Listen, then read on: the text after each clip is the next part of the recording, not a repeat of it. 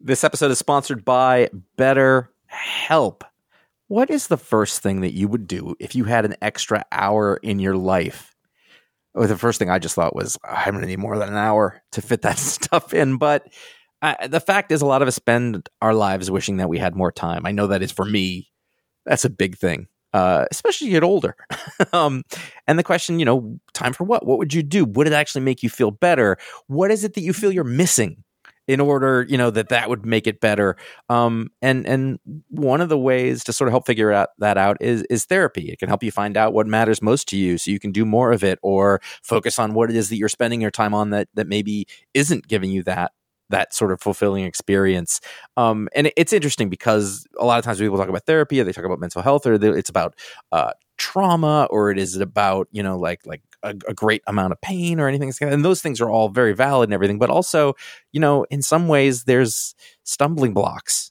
There is sort of something indefinable that you're having a hard time getting to that maybe is stopping you from feeling as confident as you can, as good as you can. And, therapy is one way to go after that. If you are thinking of starting therapy, you can give BetterHelp a try. It is entirely online, is designed to be convenient, flexible, suited to your schedule. You fill out a brief questionnaire, you'll get matched with a licensed therapist. You may switch therapists at any time you like for no additional charge. Learn to make time for what makes you happy with BetterHelp. Visit BetterHelp.com/iFanboy today to get 10% off your first month. That is BetterHelp, HELP.com/iFanboy. We got another day of NBA action. And with FanDuel, every night is a watch party. So it's time for your FanDuel crew to make their bets. So, what's the move tonight, gang? You know that new customers who bet $5 get $200 back in bonus bets if you win. Woohoo! We're heating up, fam. You just can't miss tonight. Bet all the stars with all your friends and make every moment more. Only on FanDuel. New customers bet $5 get $200 back in bonus bets if you win. Make every moment more with FanDuel. It goes down in the DM. It go down in the DM. 21 plus and present in Virginia. First online real money wager only. $10 first deposit required. Bonus issued is non-withdrawable bonus vest that expires 7 days after receipt. See full terms at FanDuel.com/sportsbook. Gambling problem? Call 1-800-GAMBLER. You are listening to the iFanboy Pick of the Week podcast, episode 250, part 2, brought to you by Discount Comic Book Service and iFanboy listeners like you.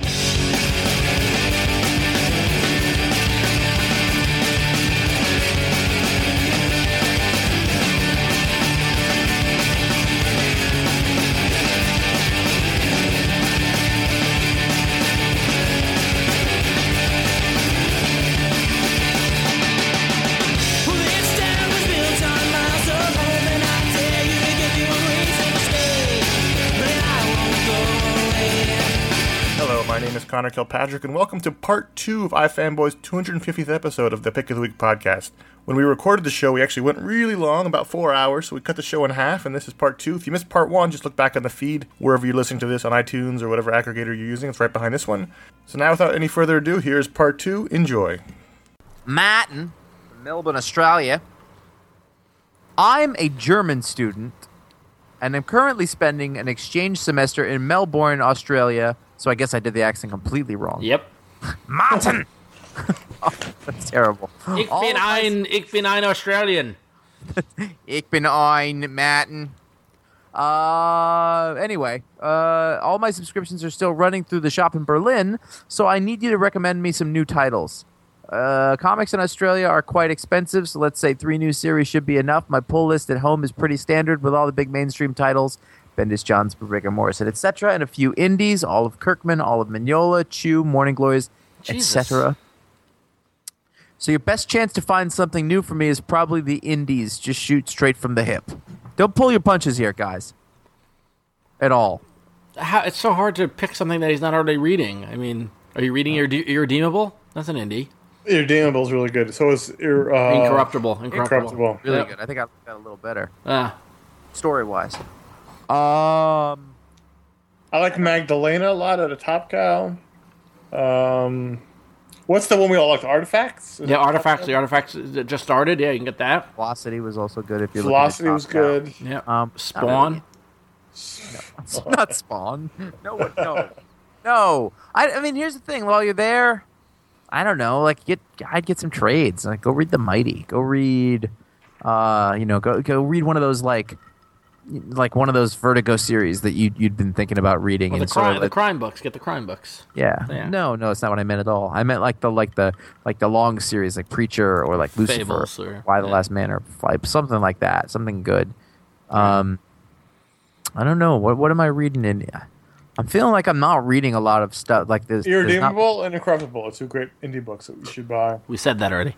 Yeah, but I'm saying we're reiterating. I know. I was trying to think of like an ongoing like Image series or something like that, and I can't find any right now, which is weird. Well, he's already reading Chew. He started reading Morning Glories. He's, I mean, I love Savage Dragon. It's great jumping on point right now. Yeah, so. Mm-hmm. I don't know. Listen to the show every week. All right. This is what we do. It is. Yes. Scott G writes in, has anyone other than the three of you ever chosen and written the pick of the week? Despite the mountains of grief I give some of you guys on Twitter, it's always an enjoyable show. Keep up the good work.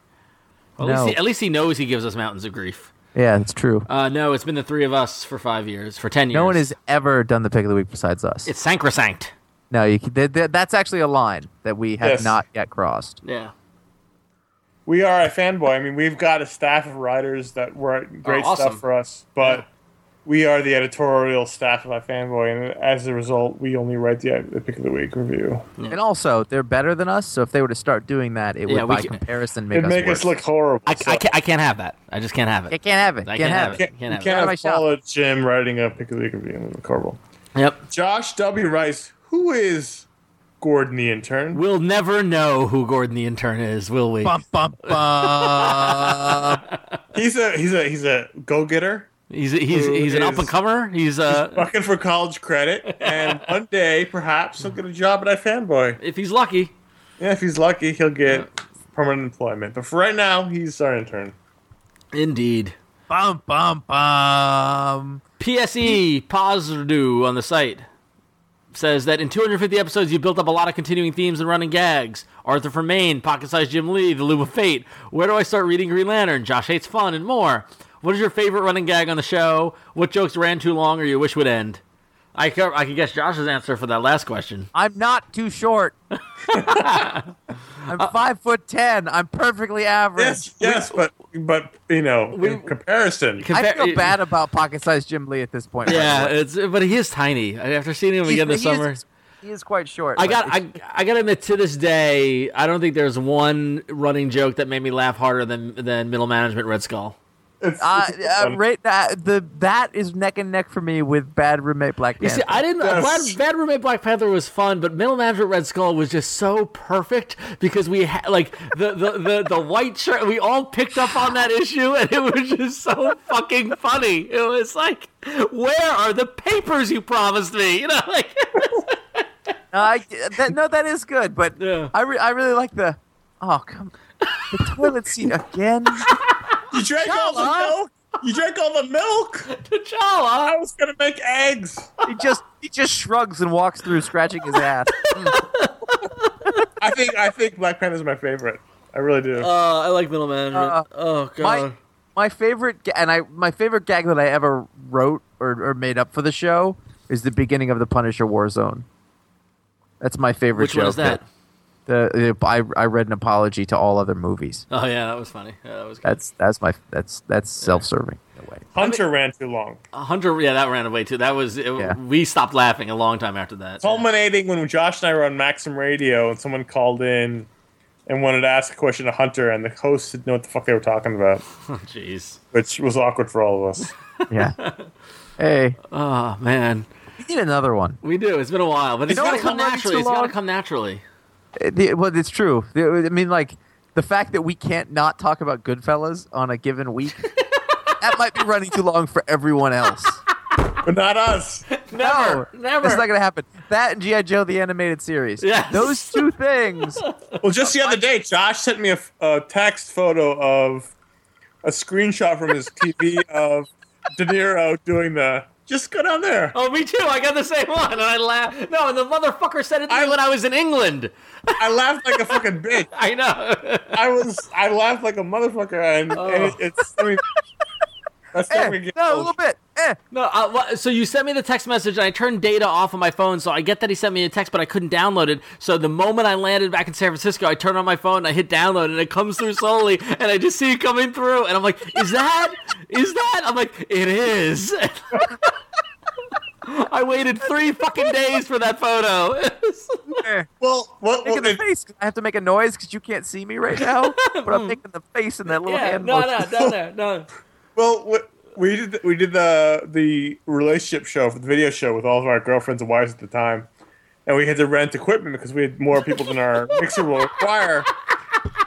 So we had to rent a mixer that had more than 3 inputs, and we're getting really technical now. And so Josh and I went to rent it. We go to the rental place and we drop it off, and he goes, "All right, you got to go down to the special elevator." He starts making the same facial and hand movement as De Niro in that scene, and Josh and I both look at each other like, "No, we're not gonna go down there," because he was doing just down there, just a little more, down there, a little more. Well, that's like there's and I apologize to the audience because I can't be specific about this, but there was Josh and I were at a meeting at a publisher, and there was a Mad Men reference that to this day always makes me laugh. It's one of my best moments. Oh, it was one of your best moments. I'm sorry I can't tell everyone I can't, but it's far too specific. But Josh just looked at me and said something that is mad, and I remember sitting there going, "Shut up, shut up, shut up." Well, because the way it worked is you were looking at the people and I was around a corner, so I didn't have to see anybody or deal with it, and I just said it to you, and you're staring people at the face, and I totally made fun of it. We're trying to be professional. We're trying to be like... I'm bad at that. I am a 5-year-old in the back of any given meeting. Oh, God, it was bad. It was awesome. Michael O says, "I went to my very first con this year and met some creators for the first time. Unfortunately, a couple of artists that I was looking forward to meeting came across very snobby and seemed disinterested in answering questions from fans. On the other hand, some creators were very nice and fun to talk to about their upcoming projects. I was wondering if this is something that you've experienced and if it influences what comics you buy or don't buy." Absolutely. It influences what you buy and don't buy? Well, that's the thing. I think you need to draw a line, because the thing is that like there have been some artists that we have been critical of because of their demeanor at conventions, and then we've seen them at other conventions or in other places, and they've been the opposite of what my preconceived notion was. Okay. And so that's when I kind of realized that, maybe somebody, con is a really stressful environment. Maybe some people don't handle it very well. That's also true. Or dude was eating a sandwich. Right. Yeah, exactly. Because I know this one dude that if he's eating a sandwich, you best not be up in his shit. I swear to God, because your sketch is going to suck anyway. Yep. But still. There's never anybody who I've had a bad experience with who I've not then read their book. Yeah. There's guys who I've met a few guys who I don't like, and I'm less inclined to give their work the benefit of the doubt. But no, it's not like 100%. There's nobody who I've like, that's it, I won't buy his work. I had a bad run-in with an editor. Because of that. I had a bad run-in with an editor that has affected my purchases. I haven't bought books that he's edited. Really? So, just because he was just a jerk. He was just a mean jerk for no reason. It depends on how much of that personality then ends up showing through the work. Yep. If you hear that same voice that you didn't like that one time and it's in all the work, then it's less fun, if that makes sense. Oh, absolutely. I've had people I didn't want to interview or publicize. Yes. But it hasn't stopped me from reading their books. Right. That's true. They're actually I mean that's we want to have people on the show who we really like and who we like talking to. That's been our major rule. Like when you ask why we haven't talked to Greg Land, it's because we don't like Greg Land. But we get that a lot. I mean, it's the same. That I learned that many years ago in my previous lives, and like your best work will come from the stuff that you actually care about. So it's true. I just don't know anything about Greg Land. Yeah, I know. I know that's too much. That's me backpedaling. Yeah. Next. And listening to all the episodes, and I mean all of them. Chris said these things. I had a few questions. What artists or writers should not write or draw for certain companies? Which should always write or draw for that company? This question was... How can you not read? You're not drinking at all. because You're the sober one. In listening to all of your episodes, yes, I mean all of them twice, I had a few questions. What artists/writers should or should not write or draw for certain companies? Which should always write or draw for that company? The question was specifically geared towards Marvel and DC, but you can include any company. For example, Mike McKone's art for DC is awesome, and I've always enjoyed seeing it in Teen Titans. However, his art for Marvel and on Amazing Spider-Man or New Avengers is really disproportionate and, to be honest, not good compared to his work that has been for Teen Titans and other DC titles. Another would be Bagley, who I love doing Marvel work, but to see him draw DC is very awkward. But if we take an artist like Ryan Otley, who draws for Image, to me he could draw the phone book. An example for a writer, Jeff Loeb. I've loved what he's done with Batman, but his Marvel continuity work on his Ultimate Universe. How drunk are you? Or even Hulk has been less appealing. I would love to see some new Jeff Johns stories at Marvel to see what he could do with the characters, but part of me wants him to permanently stay with DC until he croaks. What do you think? Again, thanks for all you do, iFanboys. If it wasn't for you guys, I couldn't make it through the day. So basically, what creators are better when they're at Marvel or DC? Basically, like Rucka had more success at DC than he has at Marvel. He didn't do very much at Marvel. He did a lot. He did Elektra. He did Wolverine. Like he spent years at Marvel. You're right. I forgot. Wolverine was really good, but I forgot about all those other ones. There's most creators can do either, but Morrison and Johns and Rucka seem to have more of the DC mentality. Yeah. That's just the way that they more connected with those characters. I mean, everybody talks about they want to see Johns do Marvel. He did for years. He did Avengers. Johns did a lot of stuff at Marvel. He did 4 trades worth of Avengers books. They were okay. They weren't as good as, for whatever reason. I like Morrison's new Avengers, but for whatever reason, he seems more connected to the DC characters. Yeah, Johns is clearly more connected to the DC characters, but Bendis is clearly more Marvel guy. Yeah, there's artists. I mean, John Romita Jr. is a Marvel guy. He's always going to be. Yep. Yes. That's his thing. Kevin Maguire, DC. Yeah. Has he done both? Yeah, it was weird when he did the DC. He did the Defenders book. It was a little bit weird. He's a DC guy. Yeah. Keith Giffen is, Keith Giffen. Well, no, Keith Giffen he started all the cosmic stuff. I know that, but I tend to think of him as a DC guy. Yeah, no, I do agree with you. I do agree with you there. Yeah. Bagley. Bagley, more Marvel. I like Bagley's GLA stuff though. Yeah. See, the thing is, I don't like. It's the case of some of the writers, like Jeff Johns' heart is totally in that. He could do anything he wanted to. He wants to do this. He's choosing to do it. It shows. Yeah. But I think for the most part, like they can do. I mean, it doesn't matter. It's whatever you bring to the characters that you're working on. Yep. I really don't think that there's that much difference between the companies.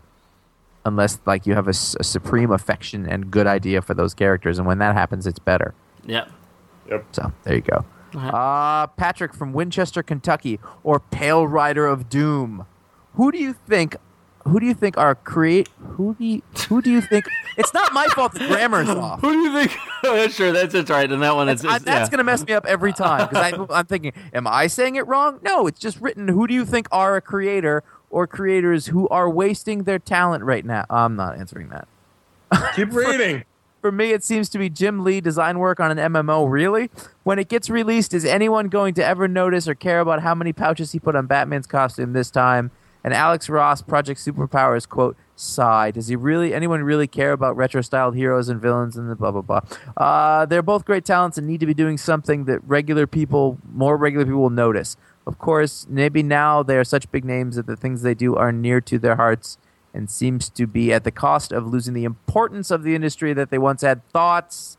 I think you're putting too much importance. Well, Jim Lee is the co-publisher of DC Comics. Yeah, he's busy. He's got a job. So he may be designing the MMO, the DC Universe MMO, but he's also the co-publisher. So he's having more influence now than he ever had in any comic book company ever. Also, and this is a very important note, more people are going to see the work that he does on the DC MMO than any comic book he has done since 1992. Yep. And they're going to make more money from those. It 90, is. Sure, that's 90 something later than 2, but whatever. Yes. Yeah, but, 95. Yeah. Like what? More people will buy the DC Universe game than bought any comic he drew DC since he left Marvel. That's for sure. Yep. Yeah. Alex Ross, whatever. Alex Ross can do whatever the fuck he wants because he's Alex Ross. Yep. And the fact is, it's up to the consumers to decide if they want to buy it. I mean, like, I don't like the idea that work only counts if you're doing, DC. See, I don't like that. Like Yeah. if he's off doing good work for Dynamite and it's amazing, people will show up. Yeah, and the thing is that you're like, and Josh, you nailed it. Is that you're putting a little too much pressure or focus on the work they're doing? Like these are just jobs for these guys.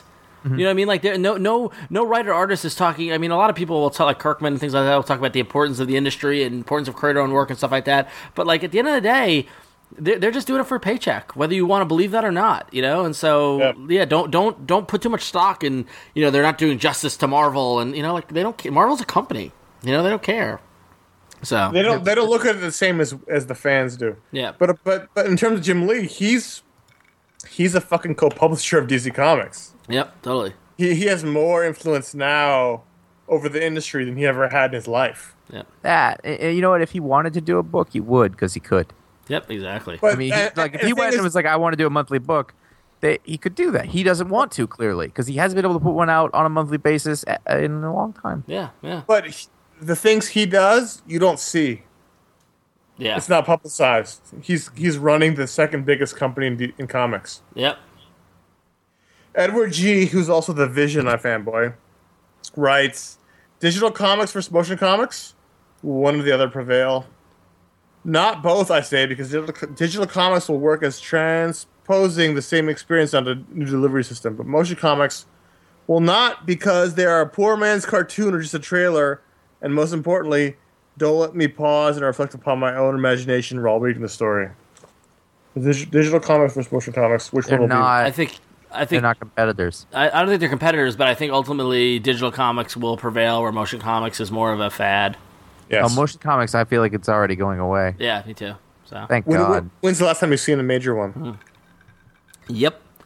All right, our next question, Eric from New York, who says, who would win in a thumb wrestling fight, Gordon or Jim? I'm going to give it to Jim just because Gordon's skinny and scrawny.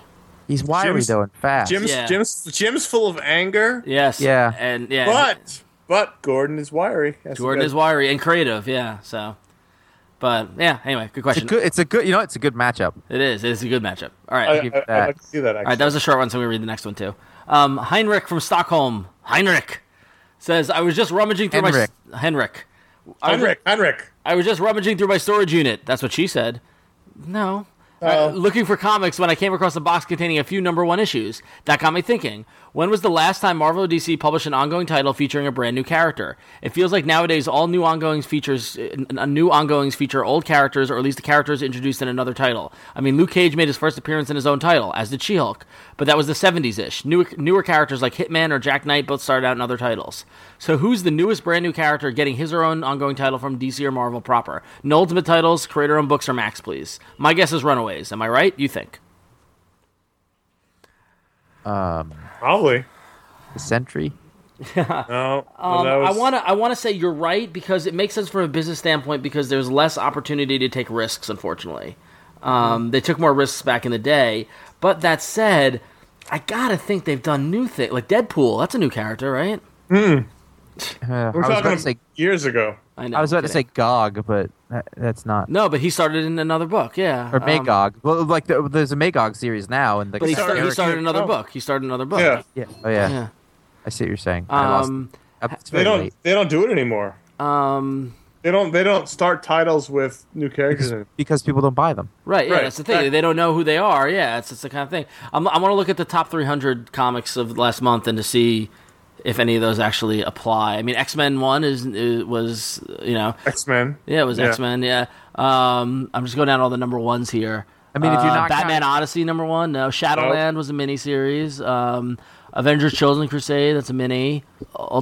Scarlet, number 1, that's a Max or Icon. It's. I think he's right. Runaways is the last major book where you had new characters debut in a number 1 issue. Was Runaways. Yeah. I mean, the Mighty, but it's not in continuity per se. But also not a major. No one bought it. Yeah. Yeah, I know, but it's DC. Yeah, They not put out a title for people to buy that featured a character that had not been in anything else. Yeah, not even that Hit Monkey shit. That was in another, or, you know, like all this other stuff. They're all spin-offs, you know. Yep. I mean, Vertigo. I mean, like Sweet Tooth, but that's not Doesn't super. count. Yeah, It's yeah, a original series. yeah. That's not how those work. Yeah, The market's changed in the 70s. yeah. In the a lot. 70s, you had a big enough audience where you could launch Power Man and Iron Fist and people would buy it because it was Marvel. And they're just buying whatever. Yeah. But now, if you launch Power Man and Iron Fist, people wouldn't buy it because they wouldn't know who the characters were, they wouldn't know who the creative team was, they wouldn't know how it fit in continuity. You know where it's happening. Alias. You know where it's happening. I mean, it's not happening at Marvel DC. It's happening at Boom and Image. And Dark Horse. And Yeah, exactly. They're the ones who take risks on new characters. They introduce new characters all the time. Yeah. Apropos of nothing, X-Men #1 did over 140,000. I'm not surprised. That's amazing. All right. Mike G from Canada writes, lately, I've been feeling my excitement for comics beginning to wane. For the past 7 years, I've been going to my comic store every Wednesday, and usually I could say that, depending on the storyline, I was genuinely excited to read almost all the comics that I had been buying.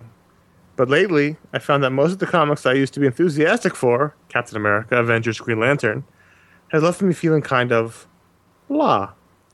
I still follow a lot of comics, and most weeks I pick up whatever you guys recommended this pick of the week. But even then, I can only say that 1 or 2 titles lately I've been eagerly anticipating for the next issue. What do you guys think? Is it time for me to gracefully bow out of the comic book game? Have you guys ever experienced this lull in your comic book excitement? What got you through it? Josh? I'm going to say no. Josh?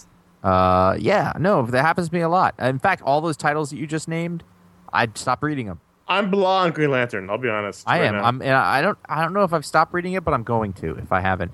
And not because it's bad, but it just like I don't want to go through it again right now. We just went through the whole thing. But let's not harp on the specifics. Let's talk about the generals. No, but in all of them though, like sometimes you just have to clear the decks. And you know what it is? You know what it is? It's time for Mike to seek out other kind of comics. Yeah, and that's what I was going to say. You have to clear the decks and try different kinds of things. These are the times when you just go try some of the other stuff that's going on. Check out some of the Vertigo series. Don't worry about the number. Yep. You know, just go try a couple of things out. Read some different things that get you excited. Or it doesn't even have to be an ongoing series. Like we've talked about a ton of stuff on our shows. You know, like go just try a series you've been meaning to go, or if you need to, go read something that you really loved before. Reread it. It'll really, like I just read Transmetropolitan again, and man, it jazzed me. I was so happy. You know, just switch up. If you're not enjoying something, just get away from it for a little bit. You might enjoy it when you come back, and that's okay. You know, you don't need to keep buying stuff forever, endlessly, but don't stop reading comics. There's a multitude of books out there, and the thing is, if you get sick of superhero books, there's so many non-superhero comics out there that are good. And I've never been at the point in my life, and I think Ron is the same, where you wanted to stop buying books, but probably where you wanted to seek out other kind of books. Yep. And that's where you find your Strangers in Paradise. That's where you find your Preacher. That's where you find books that aren't in the norm. I always try to keep about 25% of the books I buy indie, non-superhero, that sort of thing. That's where you pick up your Sweet Tooth. That's Yep. where you pick up your Morning Glories. That's where you pick up books that are not in the norm. Because comics are so varied that if you only focus on superhero... And we know Mike Graham. This is Mike. Yep. We know him. We've known for years. He reads lots of books. Don't just read Green Lantern. Read Sweet Tooth. Read Morning Glories. Read books that... Read Glamour Puss, read Echo, Yep. and there's great stories out there. It's just if you get, I've never had it myself, but I can understand being tired of superheroes. I can understand it intellectually, but I've never had it happen. If you're tired of superheroes, there's a multitude of books out there to find that you'll enjoy. Yep. It's a matter of finding them. So, Yes, John G. Are there any? This is a great question. Are there any Native American superheroes who don't have fringe on their costume? That's a great question. Is Dazzler from the '70s a Native American then? No. I don't think Josh, you read the new book that came out this week, the Freedom book from Freedom Joe- Fighters. Freedom Yeah, Fighters. Yes. yeah. It's I don't feathers. think Black Condor had fringe on his costume. Hang on, get to it. Currently, No, I'm not. currently, right now, what's his face? Warpath or Proudstar from X-Men X-Force doesn't have fringe on his costume, but I think he did. So Yeah. Listen. what? Comics in the 70s and 80s weren't the most PC. Listen, you go for what people will get, what they'll understand, and the thing is, you see that and you think, okay, Indian. You know what I mean? Like you get it. You know. The most important part is Josh did not read the follow-up, which was Mayhem. Mayhem. At least they don't all have red in front of their name. Yeah, it's true. Because that would be worse if they did that with another race. Oh, wait. Come on, John. Come on, Ron. All right. Next question. Jen D from Portland writes in, says, number 1, I've just read that Sandman is being adapted for the small screen, but it's unclear as to which network it'll be shown on. My favorite is HBO. But I'm kind of thinking they shouldn't do that at all. A large part of me thinks comics should stay in their originally intended medium because most of the time movies and TV get it wrong. However, when they do get it right, it's pretty awesome. What are your thoughts? They always do stay in their original medium. Yeah, so it will never go. Yep. But the thing is that Josh is right. The comic will never go away, so you can always read that. But the thing is, I totally know of the hope of something that, like, oh, this could be good. And it's about an 80% failure chance. 80% failure, 20% success. It looks like we've got a successful Walking Dead, but we haven't seen the episode yet. We don't know.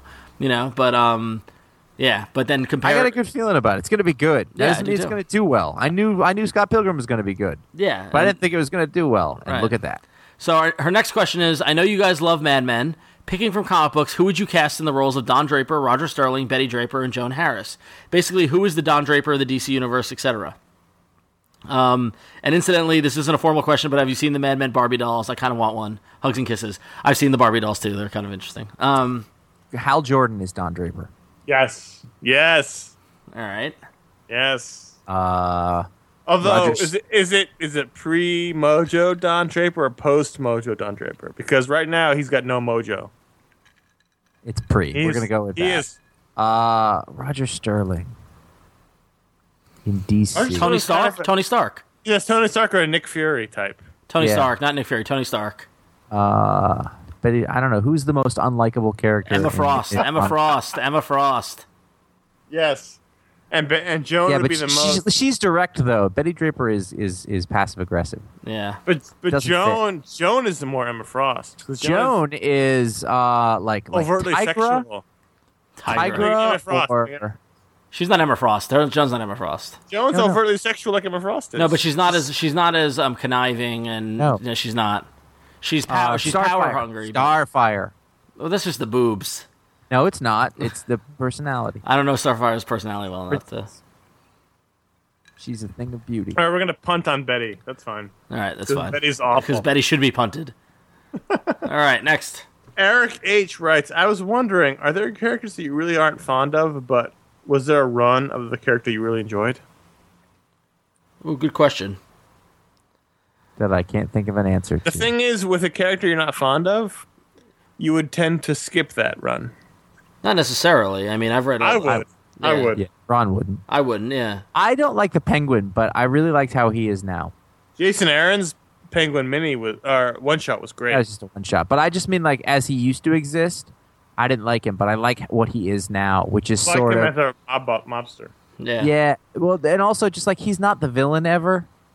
Now he's like the guy the villain goes through.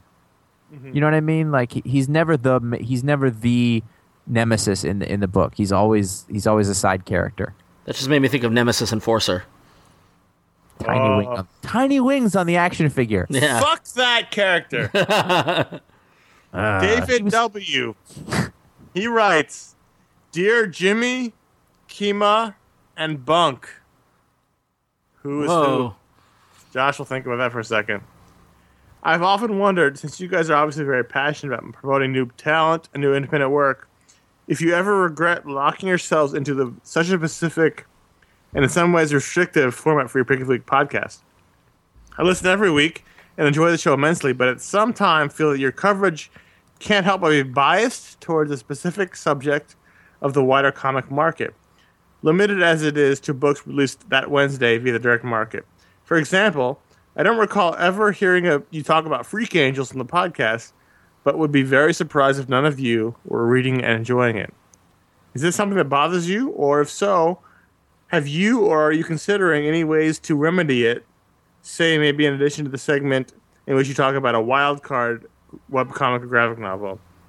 Or do you feel the video show and written content on the website provide you with enough room to cover other things without messing with what at this point seems a very tried and true tested format of the podcast? As an independent creator working primarily on the internet, I obviously have vested interest in this question, but I'm genuinely not trying to steer you in any direction. I've thought about this issue a lot when listening to your podcast, and I'm not sure I want you to mess with something that is clearly working. That said, as you'll all have guessed from that fact that I've been bothered to email you about it, I'm interested to hear what you think. Well, I mean, I think you've answered the questions a little bit there. Is that it's been 5 years, it's kind of working for us. That's what the audio show is, right? Yeah, that's the format we've chosen, and you're right that we've done things like the video show, or we've added things like Book of the Month, or written posts on the site, or that sort of thing to accommodate for things that this audio show doesn't.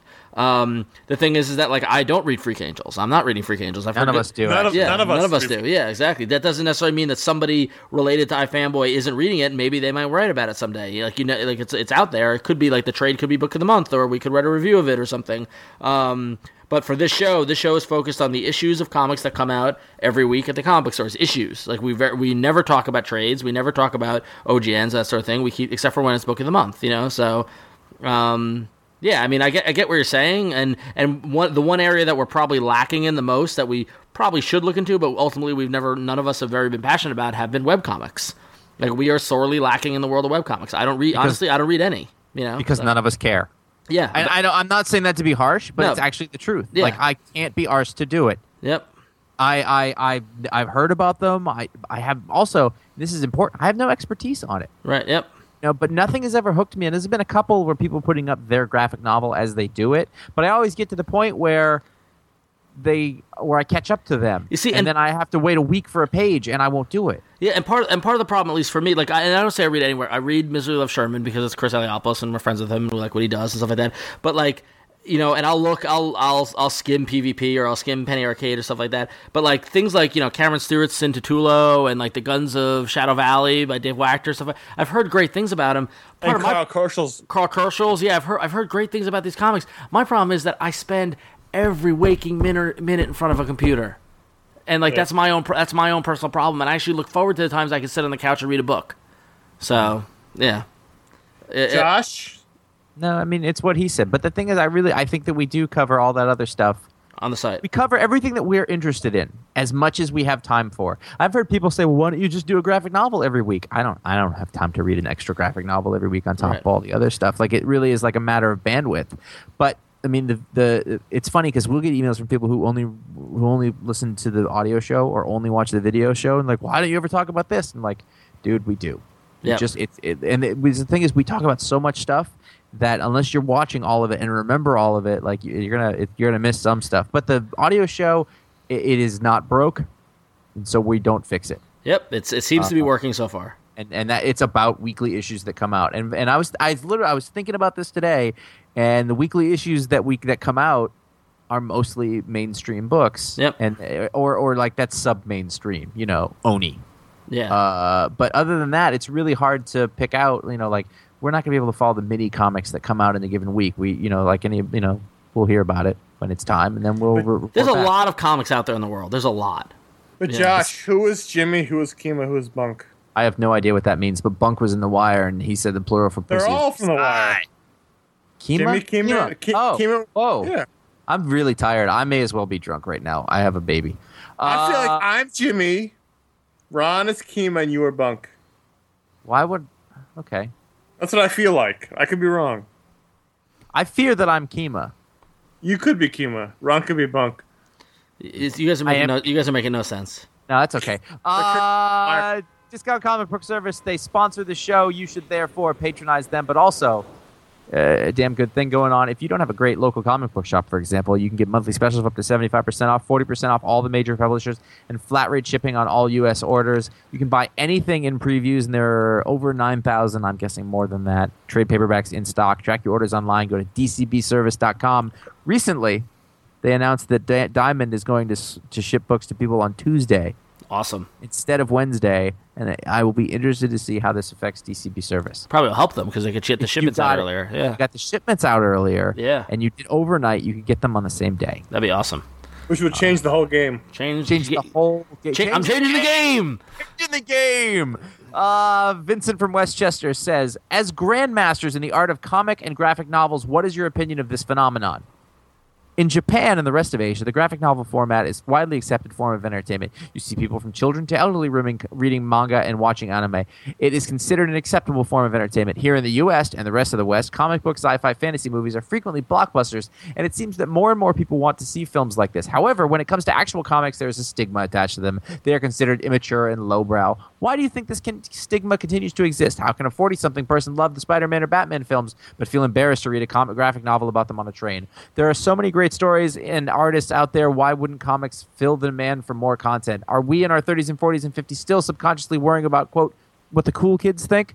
What is different about the Japanese mindset in ours? That's a big question at the end there. There is something to that. There is just, what's the difference between Japanese and American cultures? Well, that's a thesis paper. Well, the whole manga thing. I mean, that's been steeped in their culture since the 50s or 60s. Whereas our comics in our culture back to the 50s and 60s were kids. And that's a really annoying stigma that we all have to deal with. I mean, this makes me think of the recent, Read Comics in Public Day that just happened, and a lot of people asked us why we didn't, why we weren't fully supporting it. No, I wasn't anti-supporting it, but like my response was like, I read comics in public every day. I was reading them on the bus today. I don't feel the need to make a big deal out of it because that's what we do, and and I don't know. It's also this cool kids stigma, which I do feel comes up a lot with most people, but I don't ever. When I was growing up, I never felt that stigma. I just read comics. Yeah, me neither. I read them. Yep. And I wasn't a cool kid. I wasn't not a cool kid. I just was a person who read comics, and I never felt persecuted for it. Right. So if you're not in high school, but I know people who do read them now who still feel that weird stigma. Listen, if you're in high school right now, you get a pass because that shit's rough, and they're gonna make fun of you for whatever. Fine. Yeah. But if you're in your 20s or whatever, like, get over it. It doesn't exist. Right. Yep. It's just exactly. It doesn't. Exactly. It's not a thing. If you want to read comics, be a thing. Don't make it. I've said this before. Like, you don't have to be. Comic book is my life. It's a part of your life. It's a thing you like. But the thing is, people turn comic books into something, and all you ever have to tell anybody is it's just another way to tell. I'm not saying, not even that this guy was saying that, but people who are thinking like that, it's just another way to tell a story. I like the way that this tells a story. I like this art. If you let it dominate your life, then you might have a problem. In the way that some people who let sports dominate their life. Anything if you were going to somebody's house, you're on a date, you go to their house, and their house is full of sports memorabilia, you might get freaked out the same way if it was full of comics. Patton Oswalt movie. Yeah. Yeah. It's comics are no different. So if you have to decide if you're going to let yourself be stigmatized by comics or not, but also if you let yourself be ruled by comics. Yep. That's a whole other issue. That's a heavy question. Jeez, wow. Yeah. Anyway, next question. Jeff from Texas, Roy Vampire, says, you know how the Batman has that thing that he does in Gordon's office? Where he disappears out the window and Gordon makes some funny comment on it? Well, I was trying to think of other heroes that have running gags like that. Maybe not gags, but little things that most books have done for decades that we kind of take for granted. Mostly I was looking for ones for Spider-Man and Superman or the Avengers.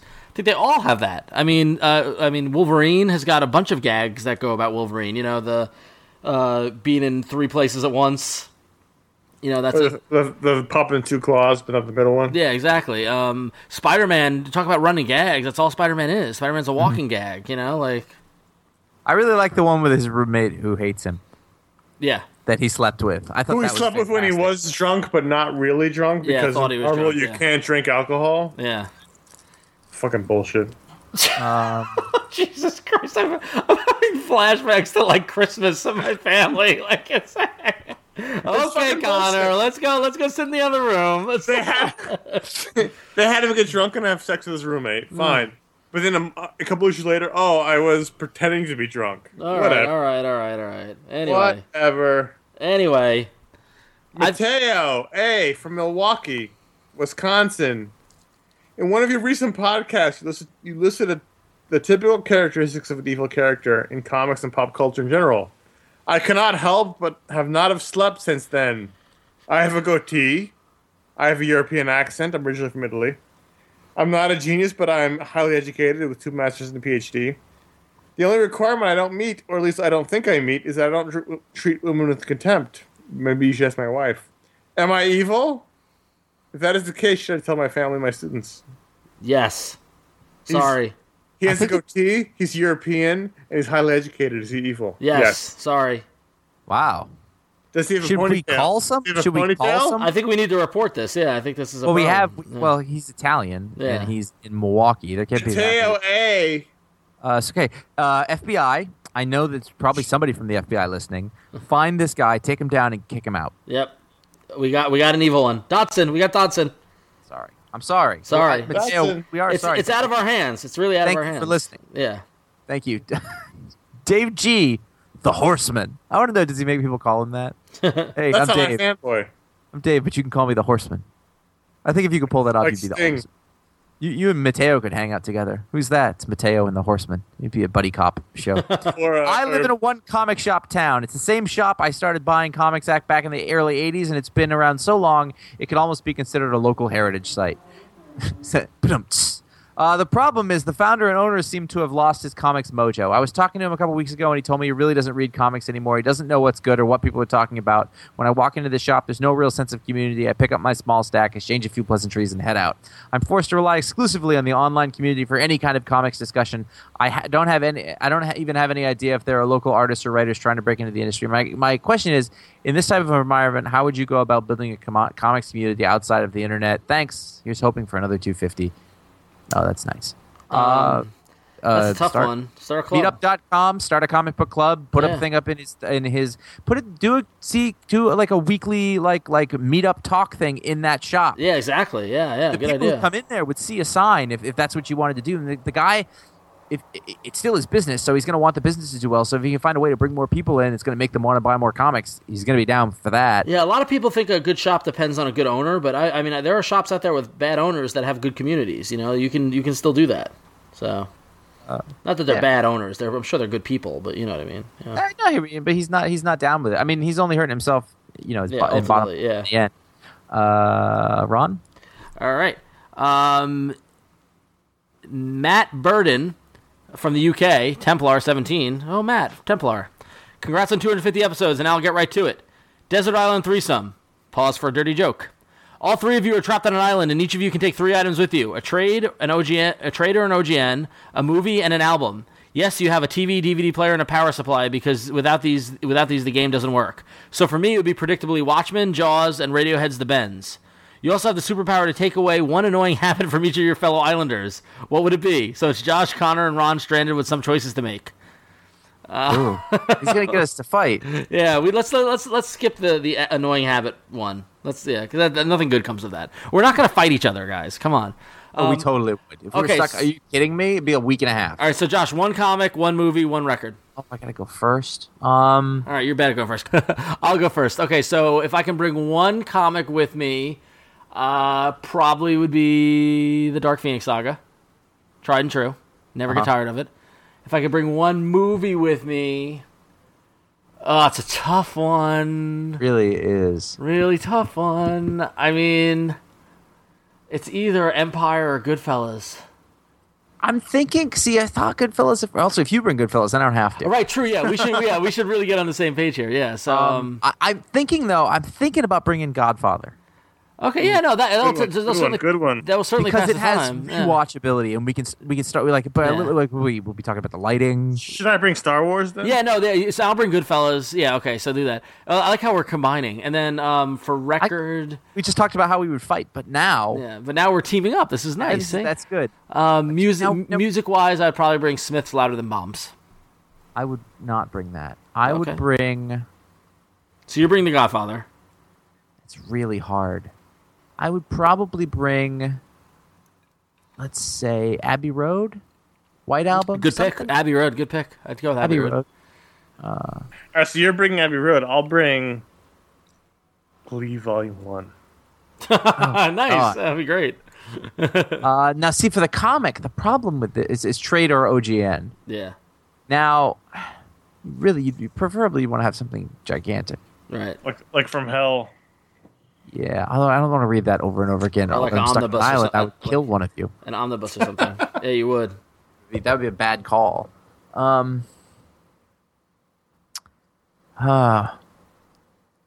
you got to carry that weight. V for Vendetta? I was actually just turning around. I was looking at that specifically. Maybe. It might be Watchmen because it's such a heavy text. Yeah, and you can get so much out of it. Yeah. I mean, if it was in terms of like a whole series, then that might be a different call. I might bring Transmetropolitan or Starman or something like that. But if it's only one book, that's tough. All right. Connor, what comic do you bring?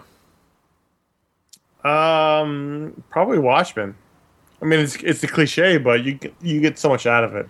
Yeah. So you said you were going to bring Star Wars. Do you bring Star Wars or Empire? Because I would if I can only pick one of the three, I'd bring Empire. I think I'd bring Star Wars. I bring Star Wars. I mean, you're gonna lose the moment where Han shows up at the trench. Yeah, but I know that. I mean, Empire, I feel, is more nuanced. You don't know everything in Empire? That's not your qualification. Yeah. I bring Star Wars. I would just bring a random movie. I would probably just go rent something. I would date night or Reds. Date night, nice. date night something. Oh, it's all grown-ups?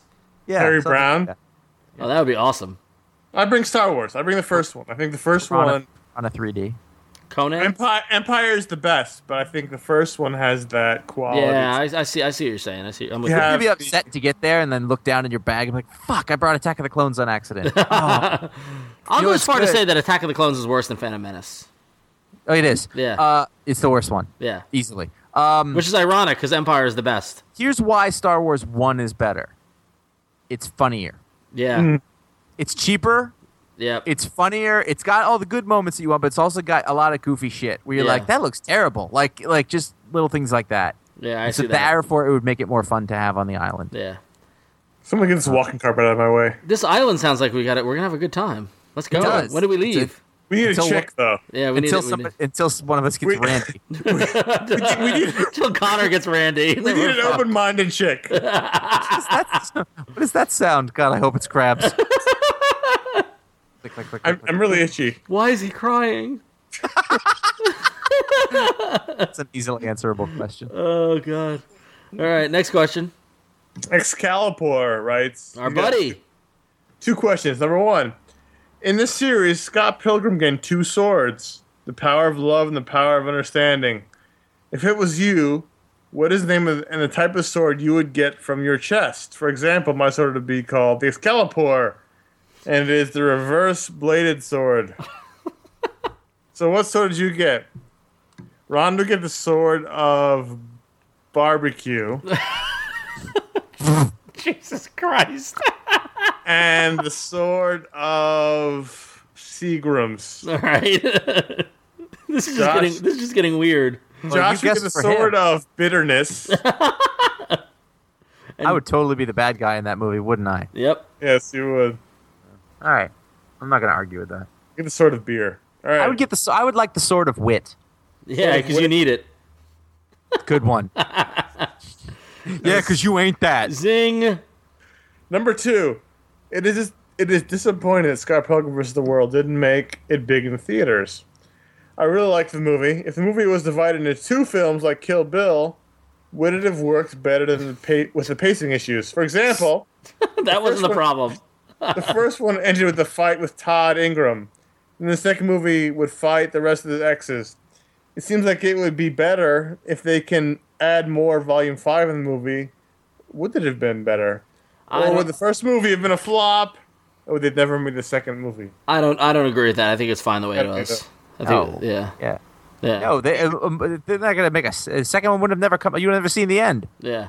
Well, They they made shot Kill Bill at the like same a- time. I mean, that was. I know, yeah, but yeah, they would have been like, well, we've already wasted all the money on this. Let's. Yeah. They made the Let's only just- movie they could make with that Yeah. subject matter. Agreed. And I don't necessarily think it was bad. I don't think the No. performance of the movie was related to the quality of the movie. So No. I think it was more related to the subject matter, the marketing, and the content, and the audience, and that sort of stuff. So A hipster backlash. yep. So Next question. I want to say this name a lot. Brockett Vola nice. from Chicago, Illinois. Wow, that's awesome. Any way you guys could tell an embarrassing story about each other? Great job. Hope you're drinking. That is an atom bomb there at number 67. I'm going to tell Josh's embarrassing story. Which one? Oh, wait. We've told it before, but I'll tell it again because that's how it works. This really is like a family Christmas. Jesus Christ. Just 10 sit years on ago- my lap. 10 years ago in the hot tub Oh in jeez. San Diego, Josh and I and a couple, a guy and a girl, in the hot tub in the hotel talking. Logan. Was his name Logan? we're all chatting about the San Diego Comic-Con because we're all there for the con, and Josh starts bad-mouthing Rob Liefeld. I wasn't bad-mouthing him. I made a dumb joke using his name based on I barely knew who he was. But you still bad-mouth him. No, I know, but what I'm saying is like different. I could sit here now and I could be like, he doesn't draw feet and blah blah blah, and I could do that. But this wasn't even that. It was just it would be sucky like Rob Liefeld. Like it was. I was. You know what it was? It was 22-year-old poser Josh making a Rob Liefeld joke. Sure. And as it turns out, Logan was good buddies with Rob Liefeld, and it was so uncomfortable that we were in the hot tub. I dipped down below up to my eyeballs. You do that. That's very funny. To get out of the situation. Like, I'm not here. Don't acknowledge me. That would be Josh's. Well, that same San Diego trip was also the one where we were staying several doors down from a certain comic creator and his family, including his teenage daughter, which we were very enamored by. Listen, we were in a hotel room and a young, pretty girl walks by. And we all look. And are we supposed to know she's 16 and not 18? We don't know that. We're 22. We don't know the difference. And the daughter of a creator that we were geeking out big time over that entire con. Yes. Not our fault. She was wearing a very strappy, sparkly revealing top. And, she was dressed for the Eisners with class. Let's just leave it at that. Yeah. It's not our fault. Yeah, not our fault. No, I can't be held responsible.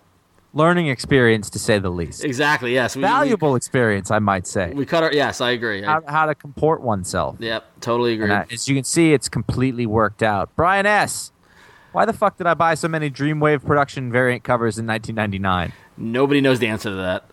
Well, if you really like the Transformers, I assume. Well, it helps you. If it helps you feel any better, the money you spent to buy those covers didn't pay any of the creators. They bought Pat Lee a nice Porsche. Yeah, exactly. Anthony K's got a big question.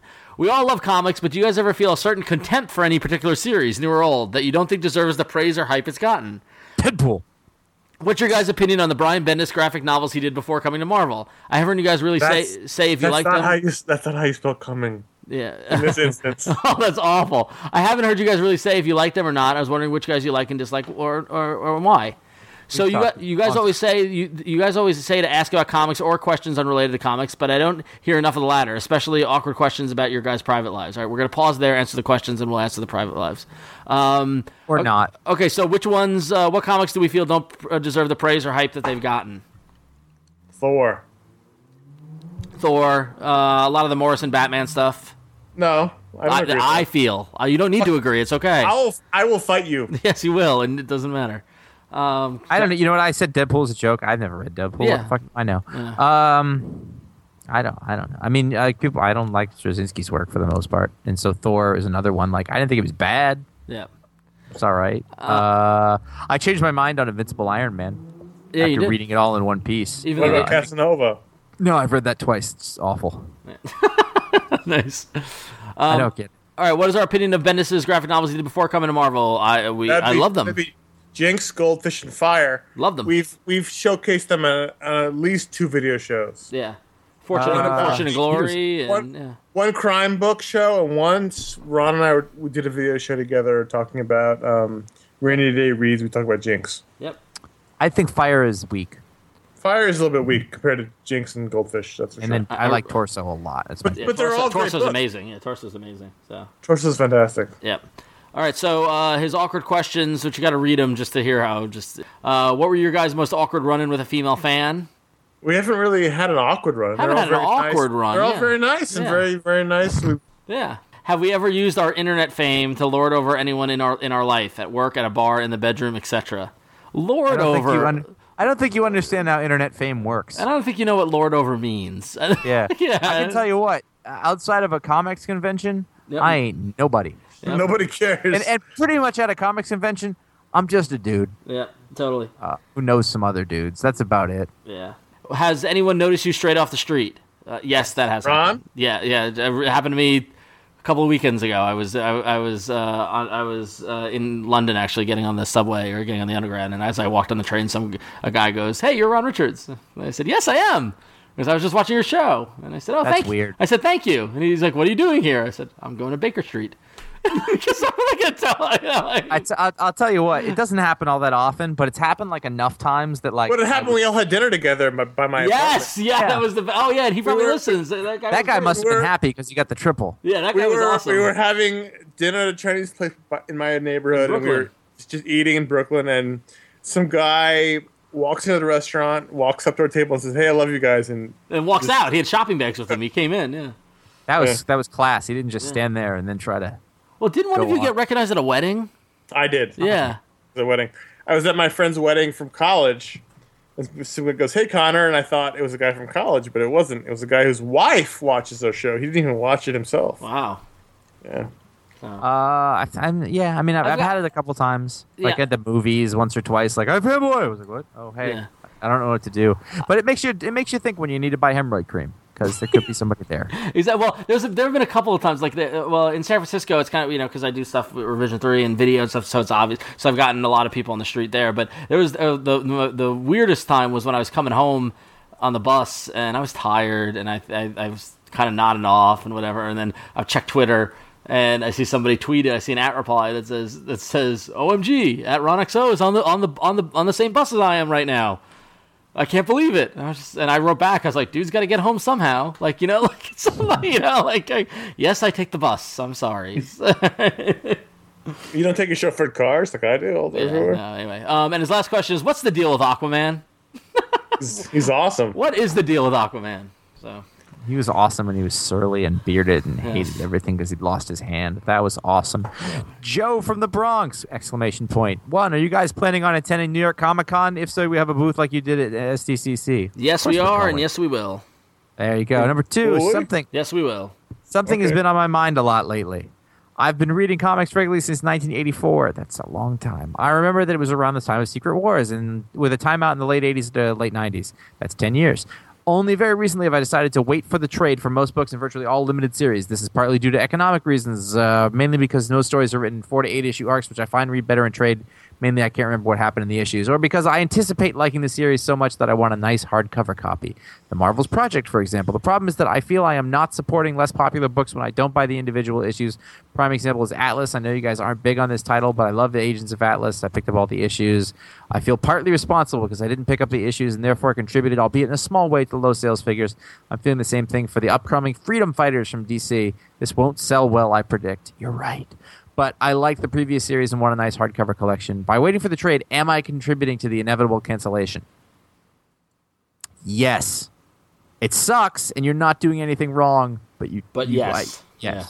Sad. It's not about you as much as it is a sort of a little bit of a short-sightedness on the part of the publisher, but also an educated guess on their part also. Yep. Because if something doesn't sell for $3, what do you think the chances are that it's going to sell for $20? Yep. And that's not you. That's you know what? Those series would have been canceled either way, because there's probably some people like you who are waiting for the trade, but there's a lot more people who don't buy it just because they don't buy it. No. That just sucks about it's too small. The audience is too small. So, there you go. Yep. 3, I asked you guys this a long time ago and got no response, probably because you thought I was joking.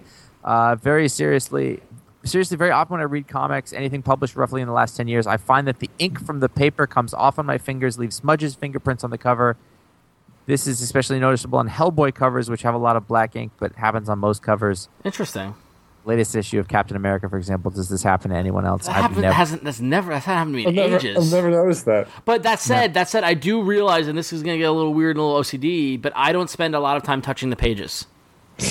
No, I'm serious. They're glossy, though. Well, yeah, they are. Yeah, Hellboy's glossy. Yeah, it's weird. But honestly, like I hold a comic book. I hold the spine in the dead center part of my palm, and the front cover and the back cover rest on the tips of my fingers, and on my left hand, and on my right hand, I turn the page, like I go to the corner, and then I just hold the book and I read it, and I turn the page, and I don't spend a lot of time holding the individual pages.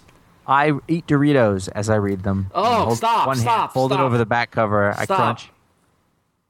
He takes him to the bathroom. You're making my ears hurt. Well, I take him to the bathroom too, though. But yeah, he doesn't wash his hands. I wash my hands. Honestly, I have not noticed an ink problem in forever. Anything, it would only happen on the newsprint kind of pages, and that's only like some Vertigo books have that now. Yeah. Maybe you're greasy. Are you a sweaty man, Joe?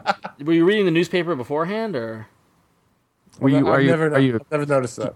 do you polish shoes? are you a boot black, governor? I don't know what to tell you. Sorry, don't hold it differently. I've heard nobody complain about this, and I think we would. Yeah. Juan Bon Jovi, in anticipation of 250, I just re-listened to episode 150, so I'm wondering, Ron, given your professed penchant for polyamory, Jesus, which X-Men members, no pun intended, would you invite into Dream Menage a Mutant? Do I have to go back and listen to 150? Did I say I was pro poly sex stuff? Shit. Yes, you did. I did? What did I say? You said you weren't necessarily against guy, girl, as long as it wasn't me and Josh involved. Oh, yeah. Well, yeah, you're going to have a good time, you know? You're going to have a good time. So who are the X-Men? I don't want to know this. I do. I want to know. I know the answers. Do I? Wait, no. It's Kitty Pryde and Jean Grey. Come on.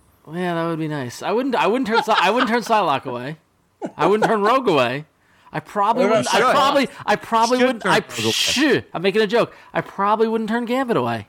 No, What about kidding. Longshot? Totally kidding. What Long about shot. Cyclops? No, He's not Cyclops. No, Longshot. Cyclops. No, he's got to stay over there. Emma Frost? I wouldn't turn her away. Okay, she's You attractive. know, there's really no ugly X-Men. Have you noticed that? Yes, but what if one of them involved with Cyclops? No, I can't. I wouldn't. It was Cyclops It's and Emma it's a Frost. professional relationship. It would never happen. Or I would turn Artie or Leech away because they're just freaky looking. What about All Beak? right. Do you have a thing for that? Beak, isn't he dead? Well, he should be dead. Anyway, next question. Jackie T from Queens, New York. Number 1, as of right now, would you, the iFanboys, change any of the titles you chose for your top 10 books? Video shows 1 and 52. No, Yes. no, Probably. I wouldn't change them. I don't remember them. Yeah, I don't remember them either. Did we miss Probably. episode? We didn't follow up on that, did we? By the way, I saw it said change any of the titties. That's what I read. titles. That's where I am right now. I wouldn't change any of the titties for the world.